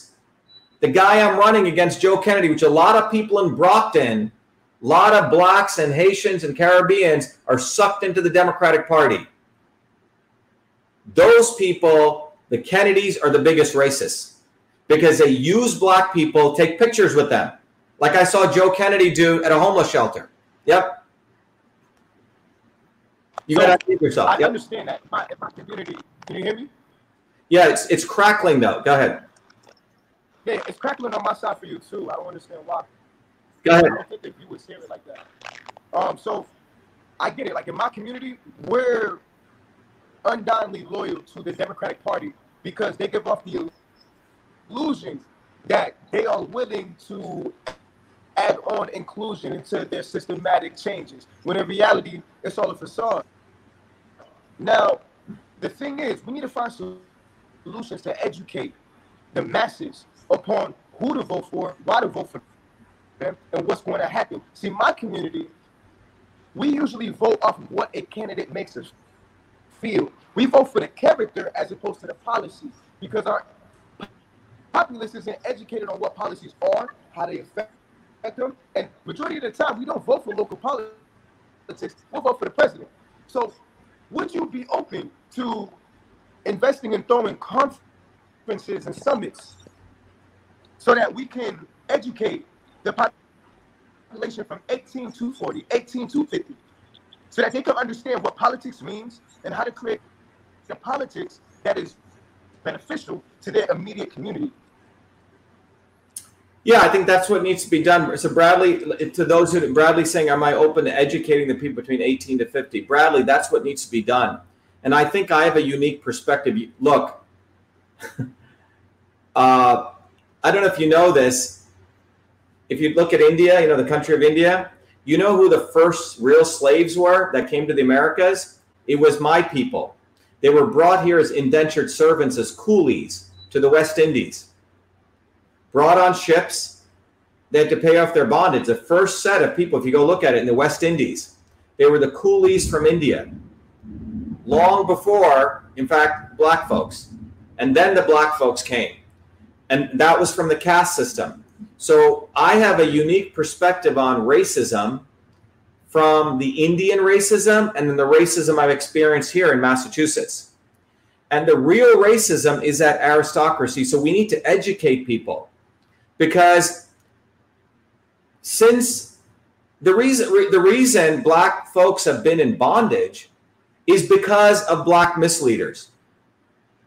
Okay? Because their leaders have been executed, shot, the real leaders, by other blacks who have been used by the liberal elite. And that is what happened at the Boston Free Speech rally. That's what's happening right now with this Black Lives Matter movement. Black lives do matter. But where are they pointing their anger? They're not pointing their anger at a place like Harvard University. If you want to end racism, why aren't we removing every brick off of Harvard?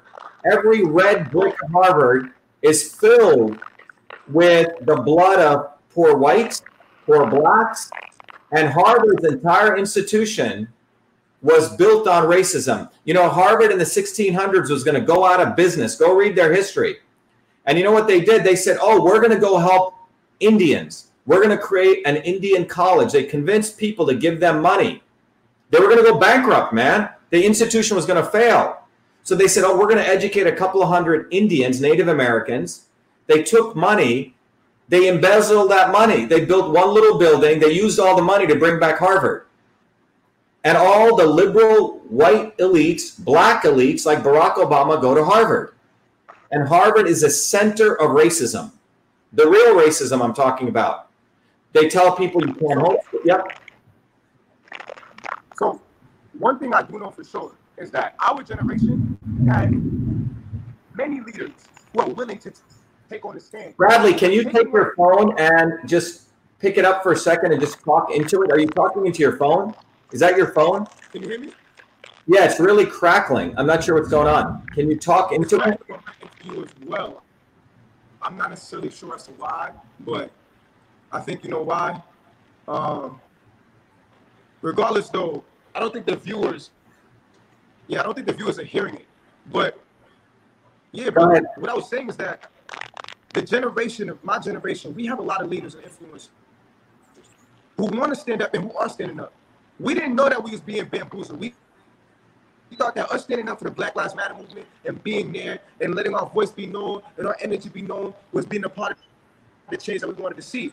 But in reality, we don't have enough individuals from the older generations who are just as passionate to come back and guide our young energy, to formulate it in a way where we can work in unison to create a difference that America can actually change with it. See, I'm tired, personally. Doc, I'm tired. I'm tired of being oppressed. I'm tired of having to sit down and allow my fellow students, my counterparts, to go into a school that never teach them anything about themselves, that never teach them about skills that can generate them income, as opposed to just pushing everybody towards one lane, which is to just get a degree. I'm tired of this system constantly utilizing our taxpayer dollars to not put anything back within the infrastructure within our inner city communities, but utilizing it as equality as opposed to equity. We're tired. And when it comes to politics, we've been let down so much that we tend not to vote like that. Now you're a candidate that many individuals, in my opinion, should vote for. Why? Because you tell the truth.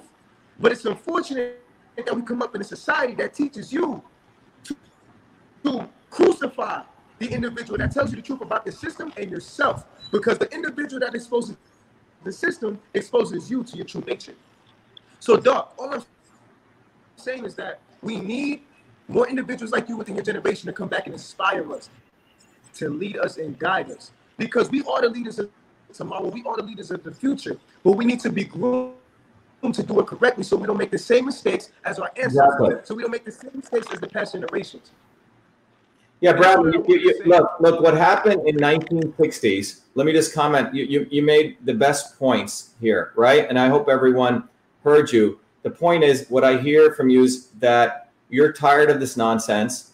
Black people, for not even black people, let's just take oppressed people, okay? Because I'm going to share with you some data. Blacks, poor whites need real leadership. What has happened in the United States is when real revolutionary leaders came, who started connecting the dots. And if you look at the 1960s movement, in the early 60s, late 50s, a movement was rising up from the inner cities, bottoms up, okay? And when the establishment, and I need you and your generation to get this, and people listening, the establishment, it's not the obvious establishment. Forget the Klansmen, that's easy. But the Kennedys, and I want everyone to get this, the Kennedys are one of the most racist people. Bobby Kennedy, racist MFO, okay? They understood the dynamics because, see, they're the real chess masters. They didn't want to, look, I got Malcolm X's biography right here, okay? I read this when I was, you know what age? 15 years old. Why did I read this? Well, I had a great history teacher. And my history teacher wouldn't give you an A. Even if you were scoring A's, he had a book list. And he said, you got to do an additional extra credit to give you an A. So I studied this book. And it was almost like I was reading about me. Malcolm came from nothing, from bottoms up. He made his mistakes, but he wasn't no Martin Luther King growing up in a nice, black bourgeois. In those days, if you were in the preacher world, you were a bourgeois. You were part of the black aristocracy. Malcolm was one of us. All right? So the movement was growing. And if you look at the 1960s, as the anti-war movement is going, or the people were getting more and more evolved, people were saying, wait a minute, this is not just black and white. This is about all oppressed people. Malcolm X gave a very famous speech. He goes, I believe there will ultimately be a clash between the oppressed and those who do the oppressing, but I believe it will not be based on the color of the skin. 2 weeks after that, he was shot because Malcolm had connected the dots, that this wasn't just about color. This was about the oppressed and the oppressor. And they started executing all those black leaders who were moving away just from color. All right? And those people who are just talking color were allowed to live. All right? And that's why Malcolm X was taken out. Now, Martin Luther King, if you go study it, it's a longer discussion. He was acceptable. They had a lot of shit on him. Drugs, women, right? He was easily to be exploited. Go read about him. Okay? Dog. I can't hear you. I'm gonna log out and then come back in if you add me. Yeah, why don't you log out and come back in? Something's wrong. Log out and come back in. Yep. We're gonna have him join right after. Hold on. Jennifer, are you there? Jen?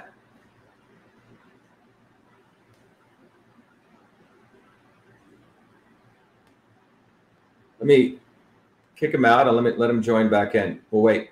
But anyway, everyone, as we're waiting, we're having a very, very interesting discussion on racism here. Let's see if people want to ask any questions here. Ghanaian was a racist. Okay. Let's see. Let's see. Bradley's coming back in. Okay. So while he's coming back, the point that we want to discuss here is that there is a real racism. And the reality is black and white folks, brown folks, red folks, we've been denied that discussion. And we've been denied that discussion by a multiracial liberal aristocracy. Is that Bradley? Bradley, you back? I'm back. I can hear you clearly now. Okay, much better. Okay, so Bradley, I was just telling people, what I was saying was all people have been denied this discussion we're having. And my life has been spent on really trying to understand racism, man. It's one of the most important issues of humankind. And those in power separate us. And it always occurs before an election. In India, when I was a kid growing up, you would see politicians, Hindu politicians would go among Hindus and say, those Christians hate you. And Christian politicians would say, those Hindus hate you. And Muslim politicians would go among, so on. That's what goes on. Because racism is so emotional. You can use it. So how do we create unity? Huh? So how do we create unity? We're coming up in a generation that doesn't care about that stuff, man. Yeah, the way we create unity, Bradley, is to go down to understand there are people who profit from racism, okay? They profit from division. And those people are these people that I'm sharing with you right here, okay? Bill Gates, Hillary Clinton, the Kennedys. Do you know there are people who build their lives on running anti-racist groups? Just like there are people who build their careers on, I'm going to fight cancer. There's a foundation called the Susan Komen Foundation for Breast Cancer. We haven't solved breast cancer. She's made billions fighting breast cancer. How long have we fought racism and we still don't, people don't want to solve cancer. They keep wanting to get the funding because the day they solve cancer, there's no more money. You get what I'm saying? They want to perpetuate disease. The people who really want to solve cancer, who really want to solve racism are us, not the elites. So whenever you hear Barack Obama talking about racism, that's how his foundation's built. As long as racism exists, he gets money. We keep paying to him. But when racism ends, there's unity and these politicians are gone. Black and white. So let's go back to this point here. Okay, so what's happening here? If you look at this reality, look at this reality. How many black leaders have we had in Boston? How many? Byron, this guy, that guy, the Bay State News, right? All, you know, black faces here. All these preachers who talk about Jesus Christ, they're all sellouts. They never want to talk about the fact that Christ took that whip in the temple and he chased out those moneylenders, right? These Uncle Toms who run these black churches are big Uncle Toms and Aunt Jemimas. They keep black people in bondage, okay? They do not want to talk about real racism. Why is it that after 60 years, the net worth of a black person with John Kennedy, Ted Kennedy, Joe Kennedy, all these freaks, we should stop voting for them. The net worth of an average black person right around where John Kerry lives is $8. And the average net worth of a white person is this, okay? $247,000. See that? Let me show this to you. This is what we're talking about, okay? This is reality. Now, does this mean we should go attack white people? No. Because this is what the elites, black and white, are doing to poor whites. Poor white Americans are getting poorer. This is what shows here. Look, the low-income household of a poor white person was 42. You know what it's now? 22.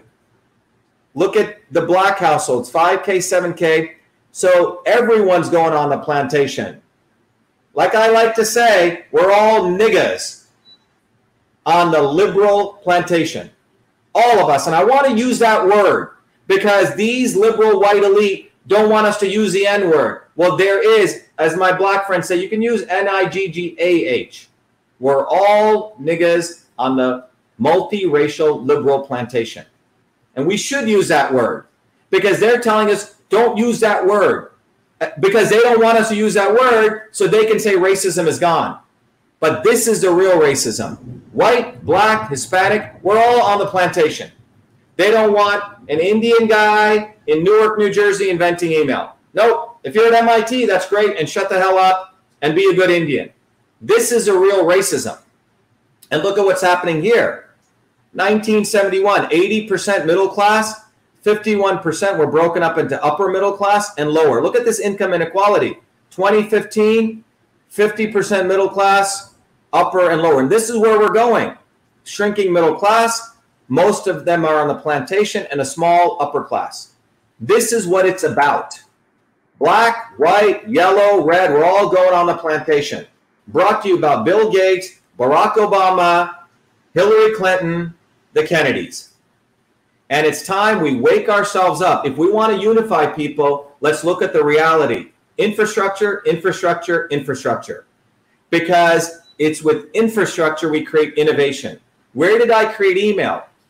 In Newark, where nothing's supposed to come out of. I was given infrastructure, some computers to use, a loving family, and good teachers who believed in me. That's the triangle that creates innovation. A 14-year-old boy created TV in Franklin, Idaho.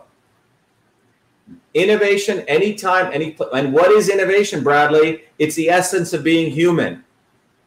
When we create, it's the essence of God being within us. When you deny that only these people can innovate, that's racism. It's against the human race, because being human, DNA in our DNA is innovation. Every human.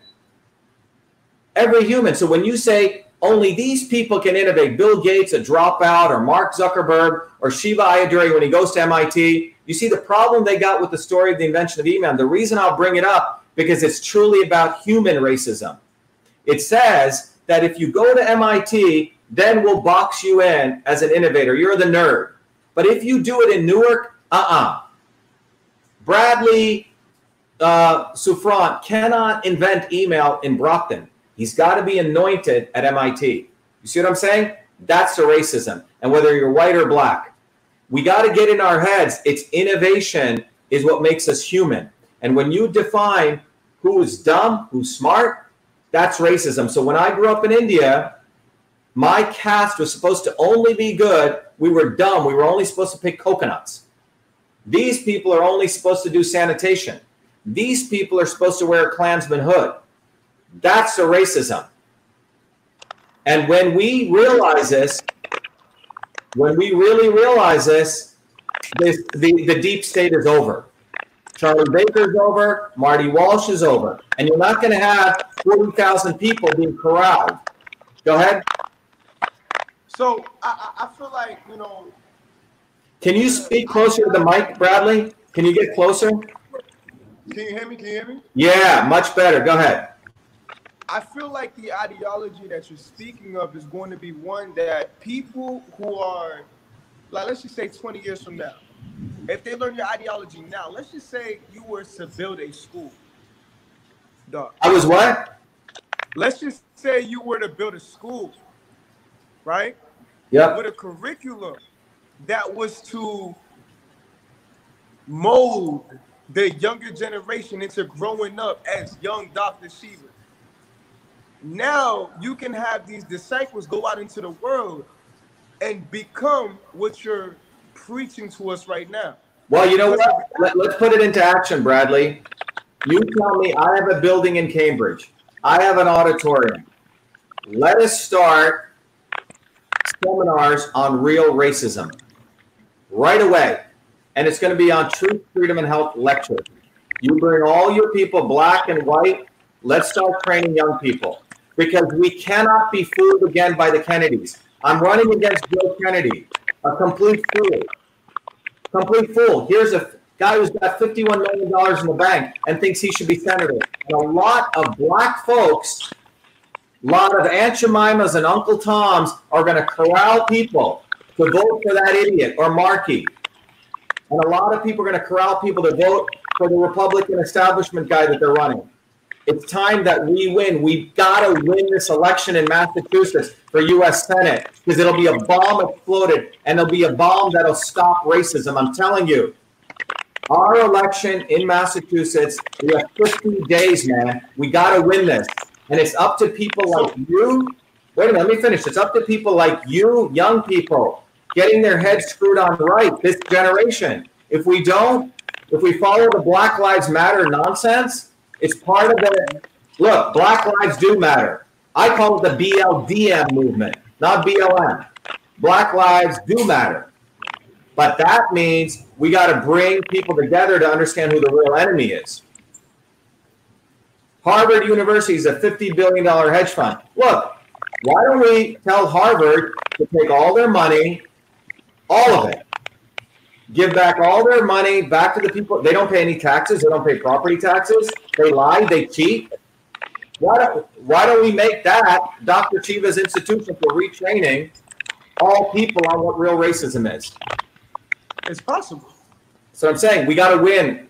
Right now we have a Senate. Yeah.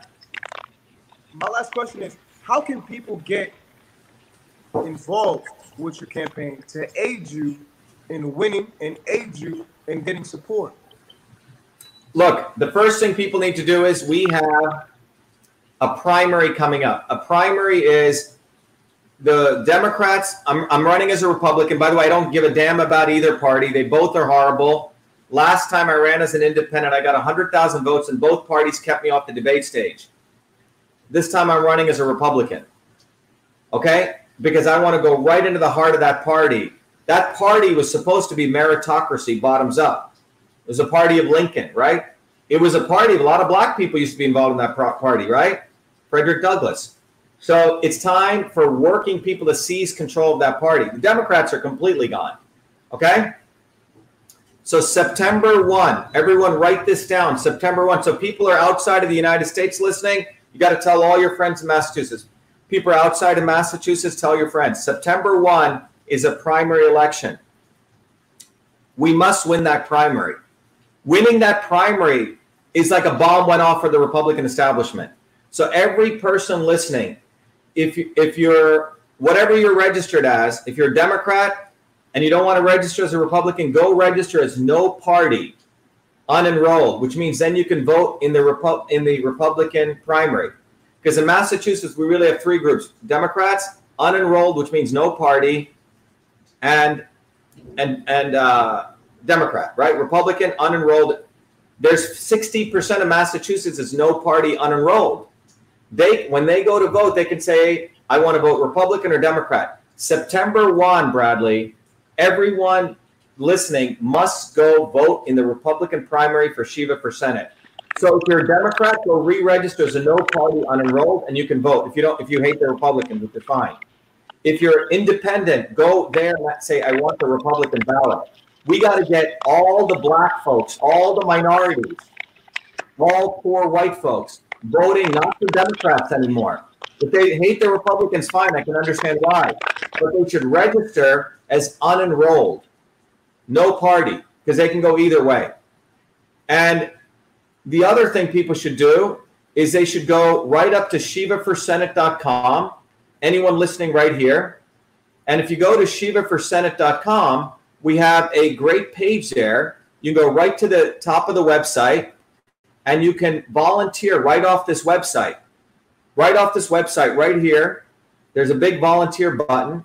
People can volunteer and they can join the campaign. Okay, let me go to volunteer. And they fill it in and they'll automatically be connected to our sector leaders all over Massachusetts. Okay, we have lawn sign pickup locations. You can get a lawn sign. But we need people involved. We don't have a lot of time. We don't have a lot of time. And the reason I'm saying this is the establishment wants race war. That's what they want. They want blacks and whites fighting, particularly the poor blacks and the poor whites.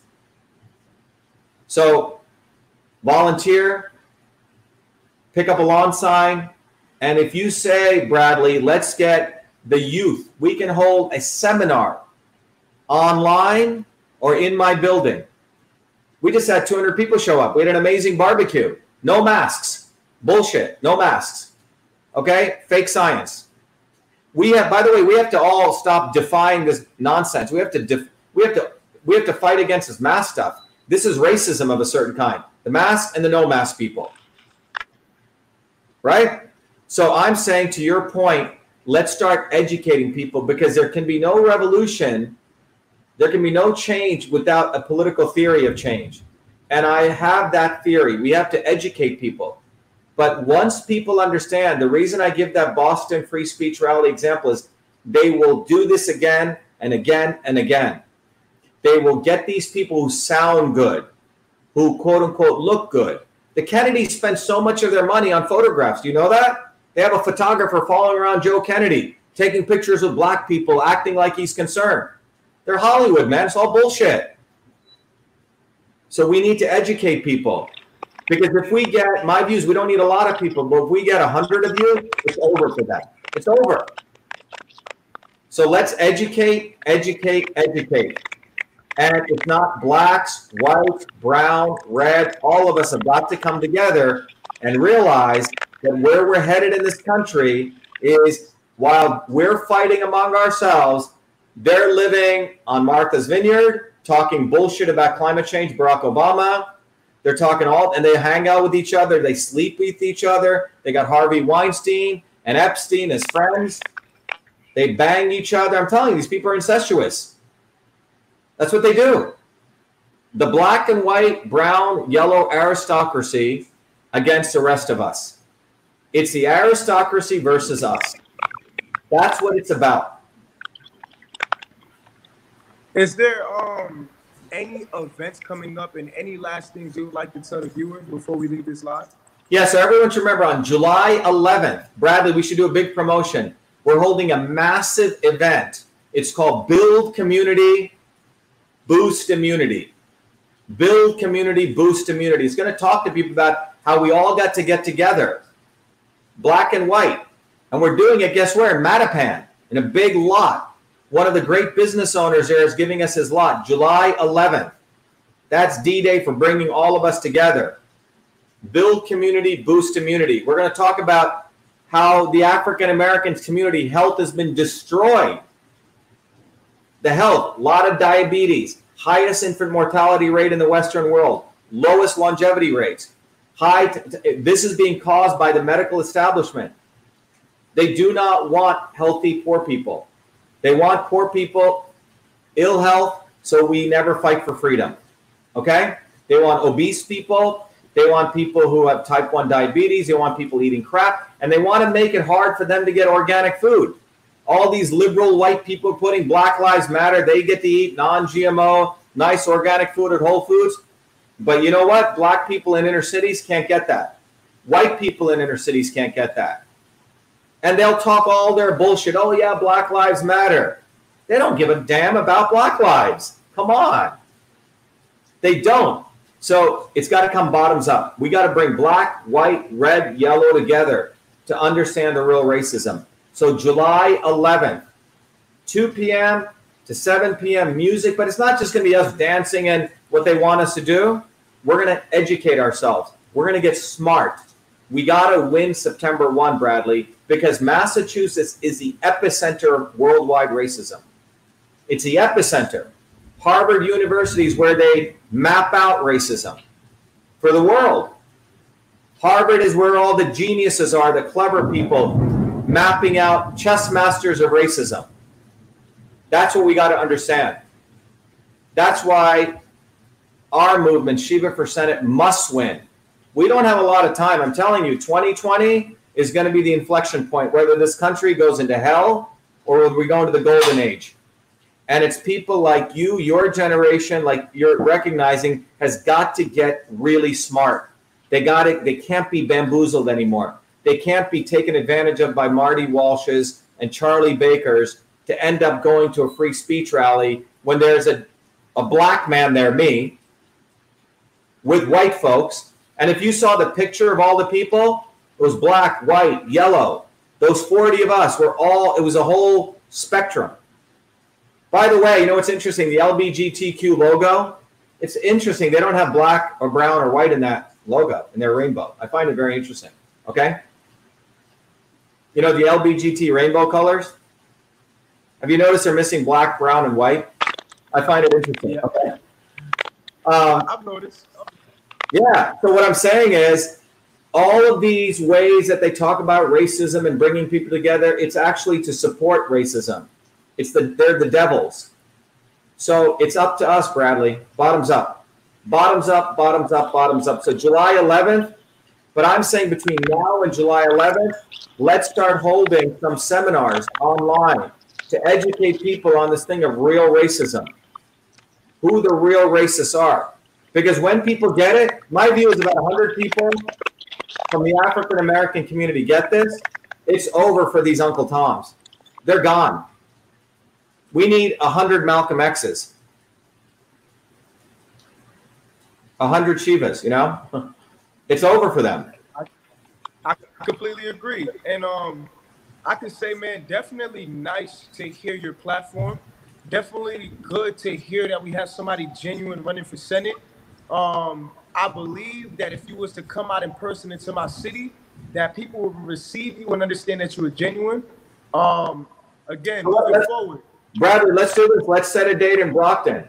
I'll bring the bus down and, set it up and we'll be there.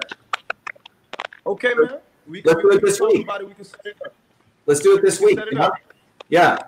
Bradley, what I really love about this conversation is very, very great that you are doing your activism, that you're open to educating yourself and getting ready for the real fight.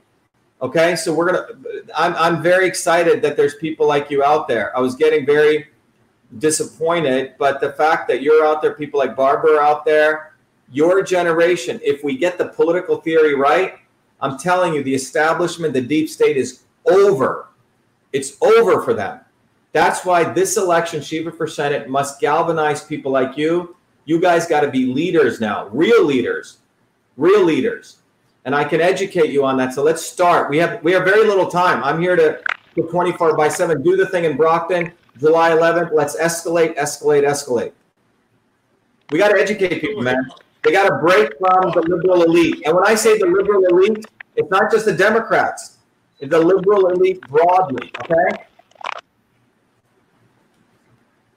All right. So good, Bradley's awesome, man. Thank you, man. And if anybody's out there, again, I'm going to utilize my platform to share more on his platform. If anybody out there would like to follow me on Instagram, Bradley Souffrant, BradleySouffrant. Same for Facebook, plug in. Again, we have so many opportunities coming up, so much moves that's about to be made. 2020 is the year that change is made. Yeah, and it's going to come from the right political theory. Look, there was a time, and I'll end with this, we used to burn wood, right? We used to burn a lot of wood to get heat, right? Because politically or scientifically, we only knew about burning carbon. But then some guy called Einstein figured out if you can smash an atom with another atom, you can create a fission reaction.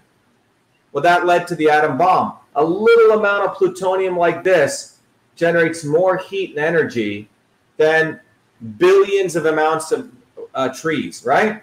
Where did that come from? From a scientific discovery. And I'm telling you, the scientific discovery in politics is a not so obvious establishment, is the Uncle Toms and the Aunt Jemimas. And once people understand that political discovery, it's a nuclear weapon.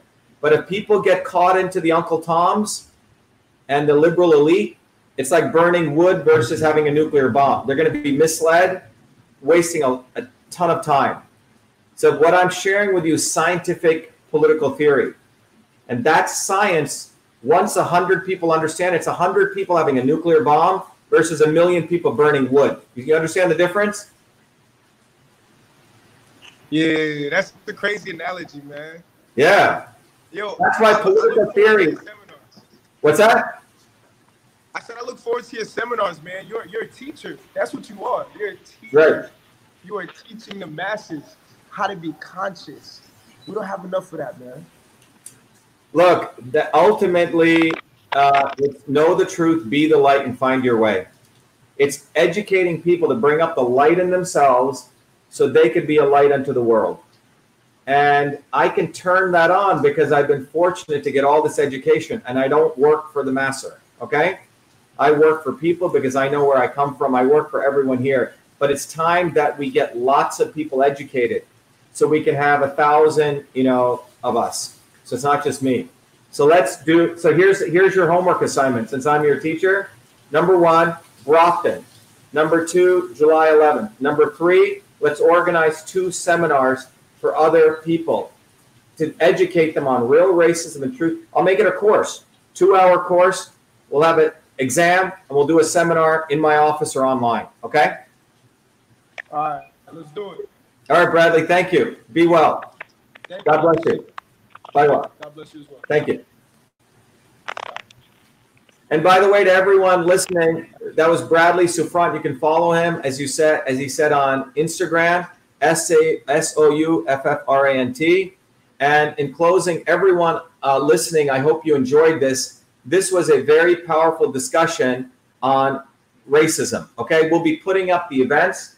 I'm going to start teaching people. I'm going to hold a seminar on real racism and how do we actually fight it. And those of you listening, please take time to support our campaign. Go right to shivaforsenate.com, right to our website. Remember, you can donate to the campaign right here. And when you donate to the campaign, I give you a very powerful ebook, System and Revolution. You get access to a tool called Your Body, Your System. Those of you outside of the United States, you can go right to Your Body, Your System directly.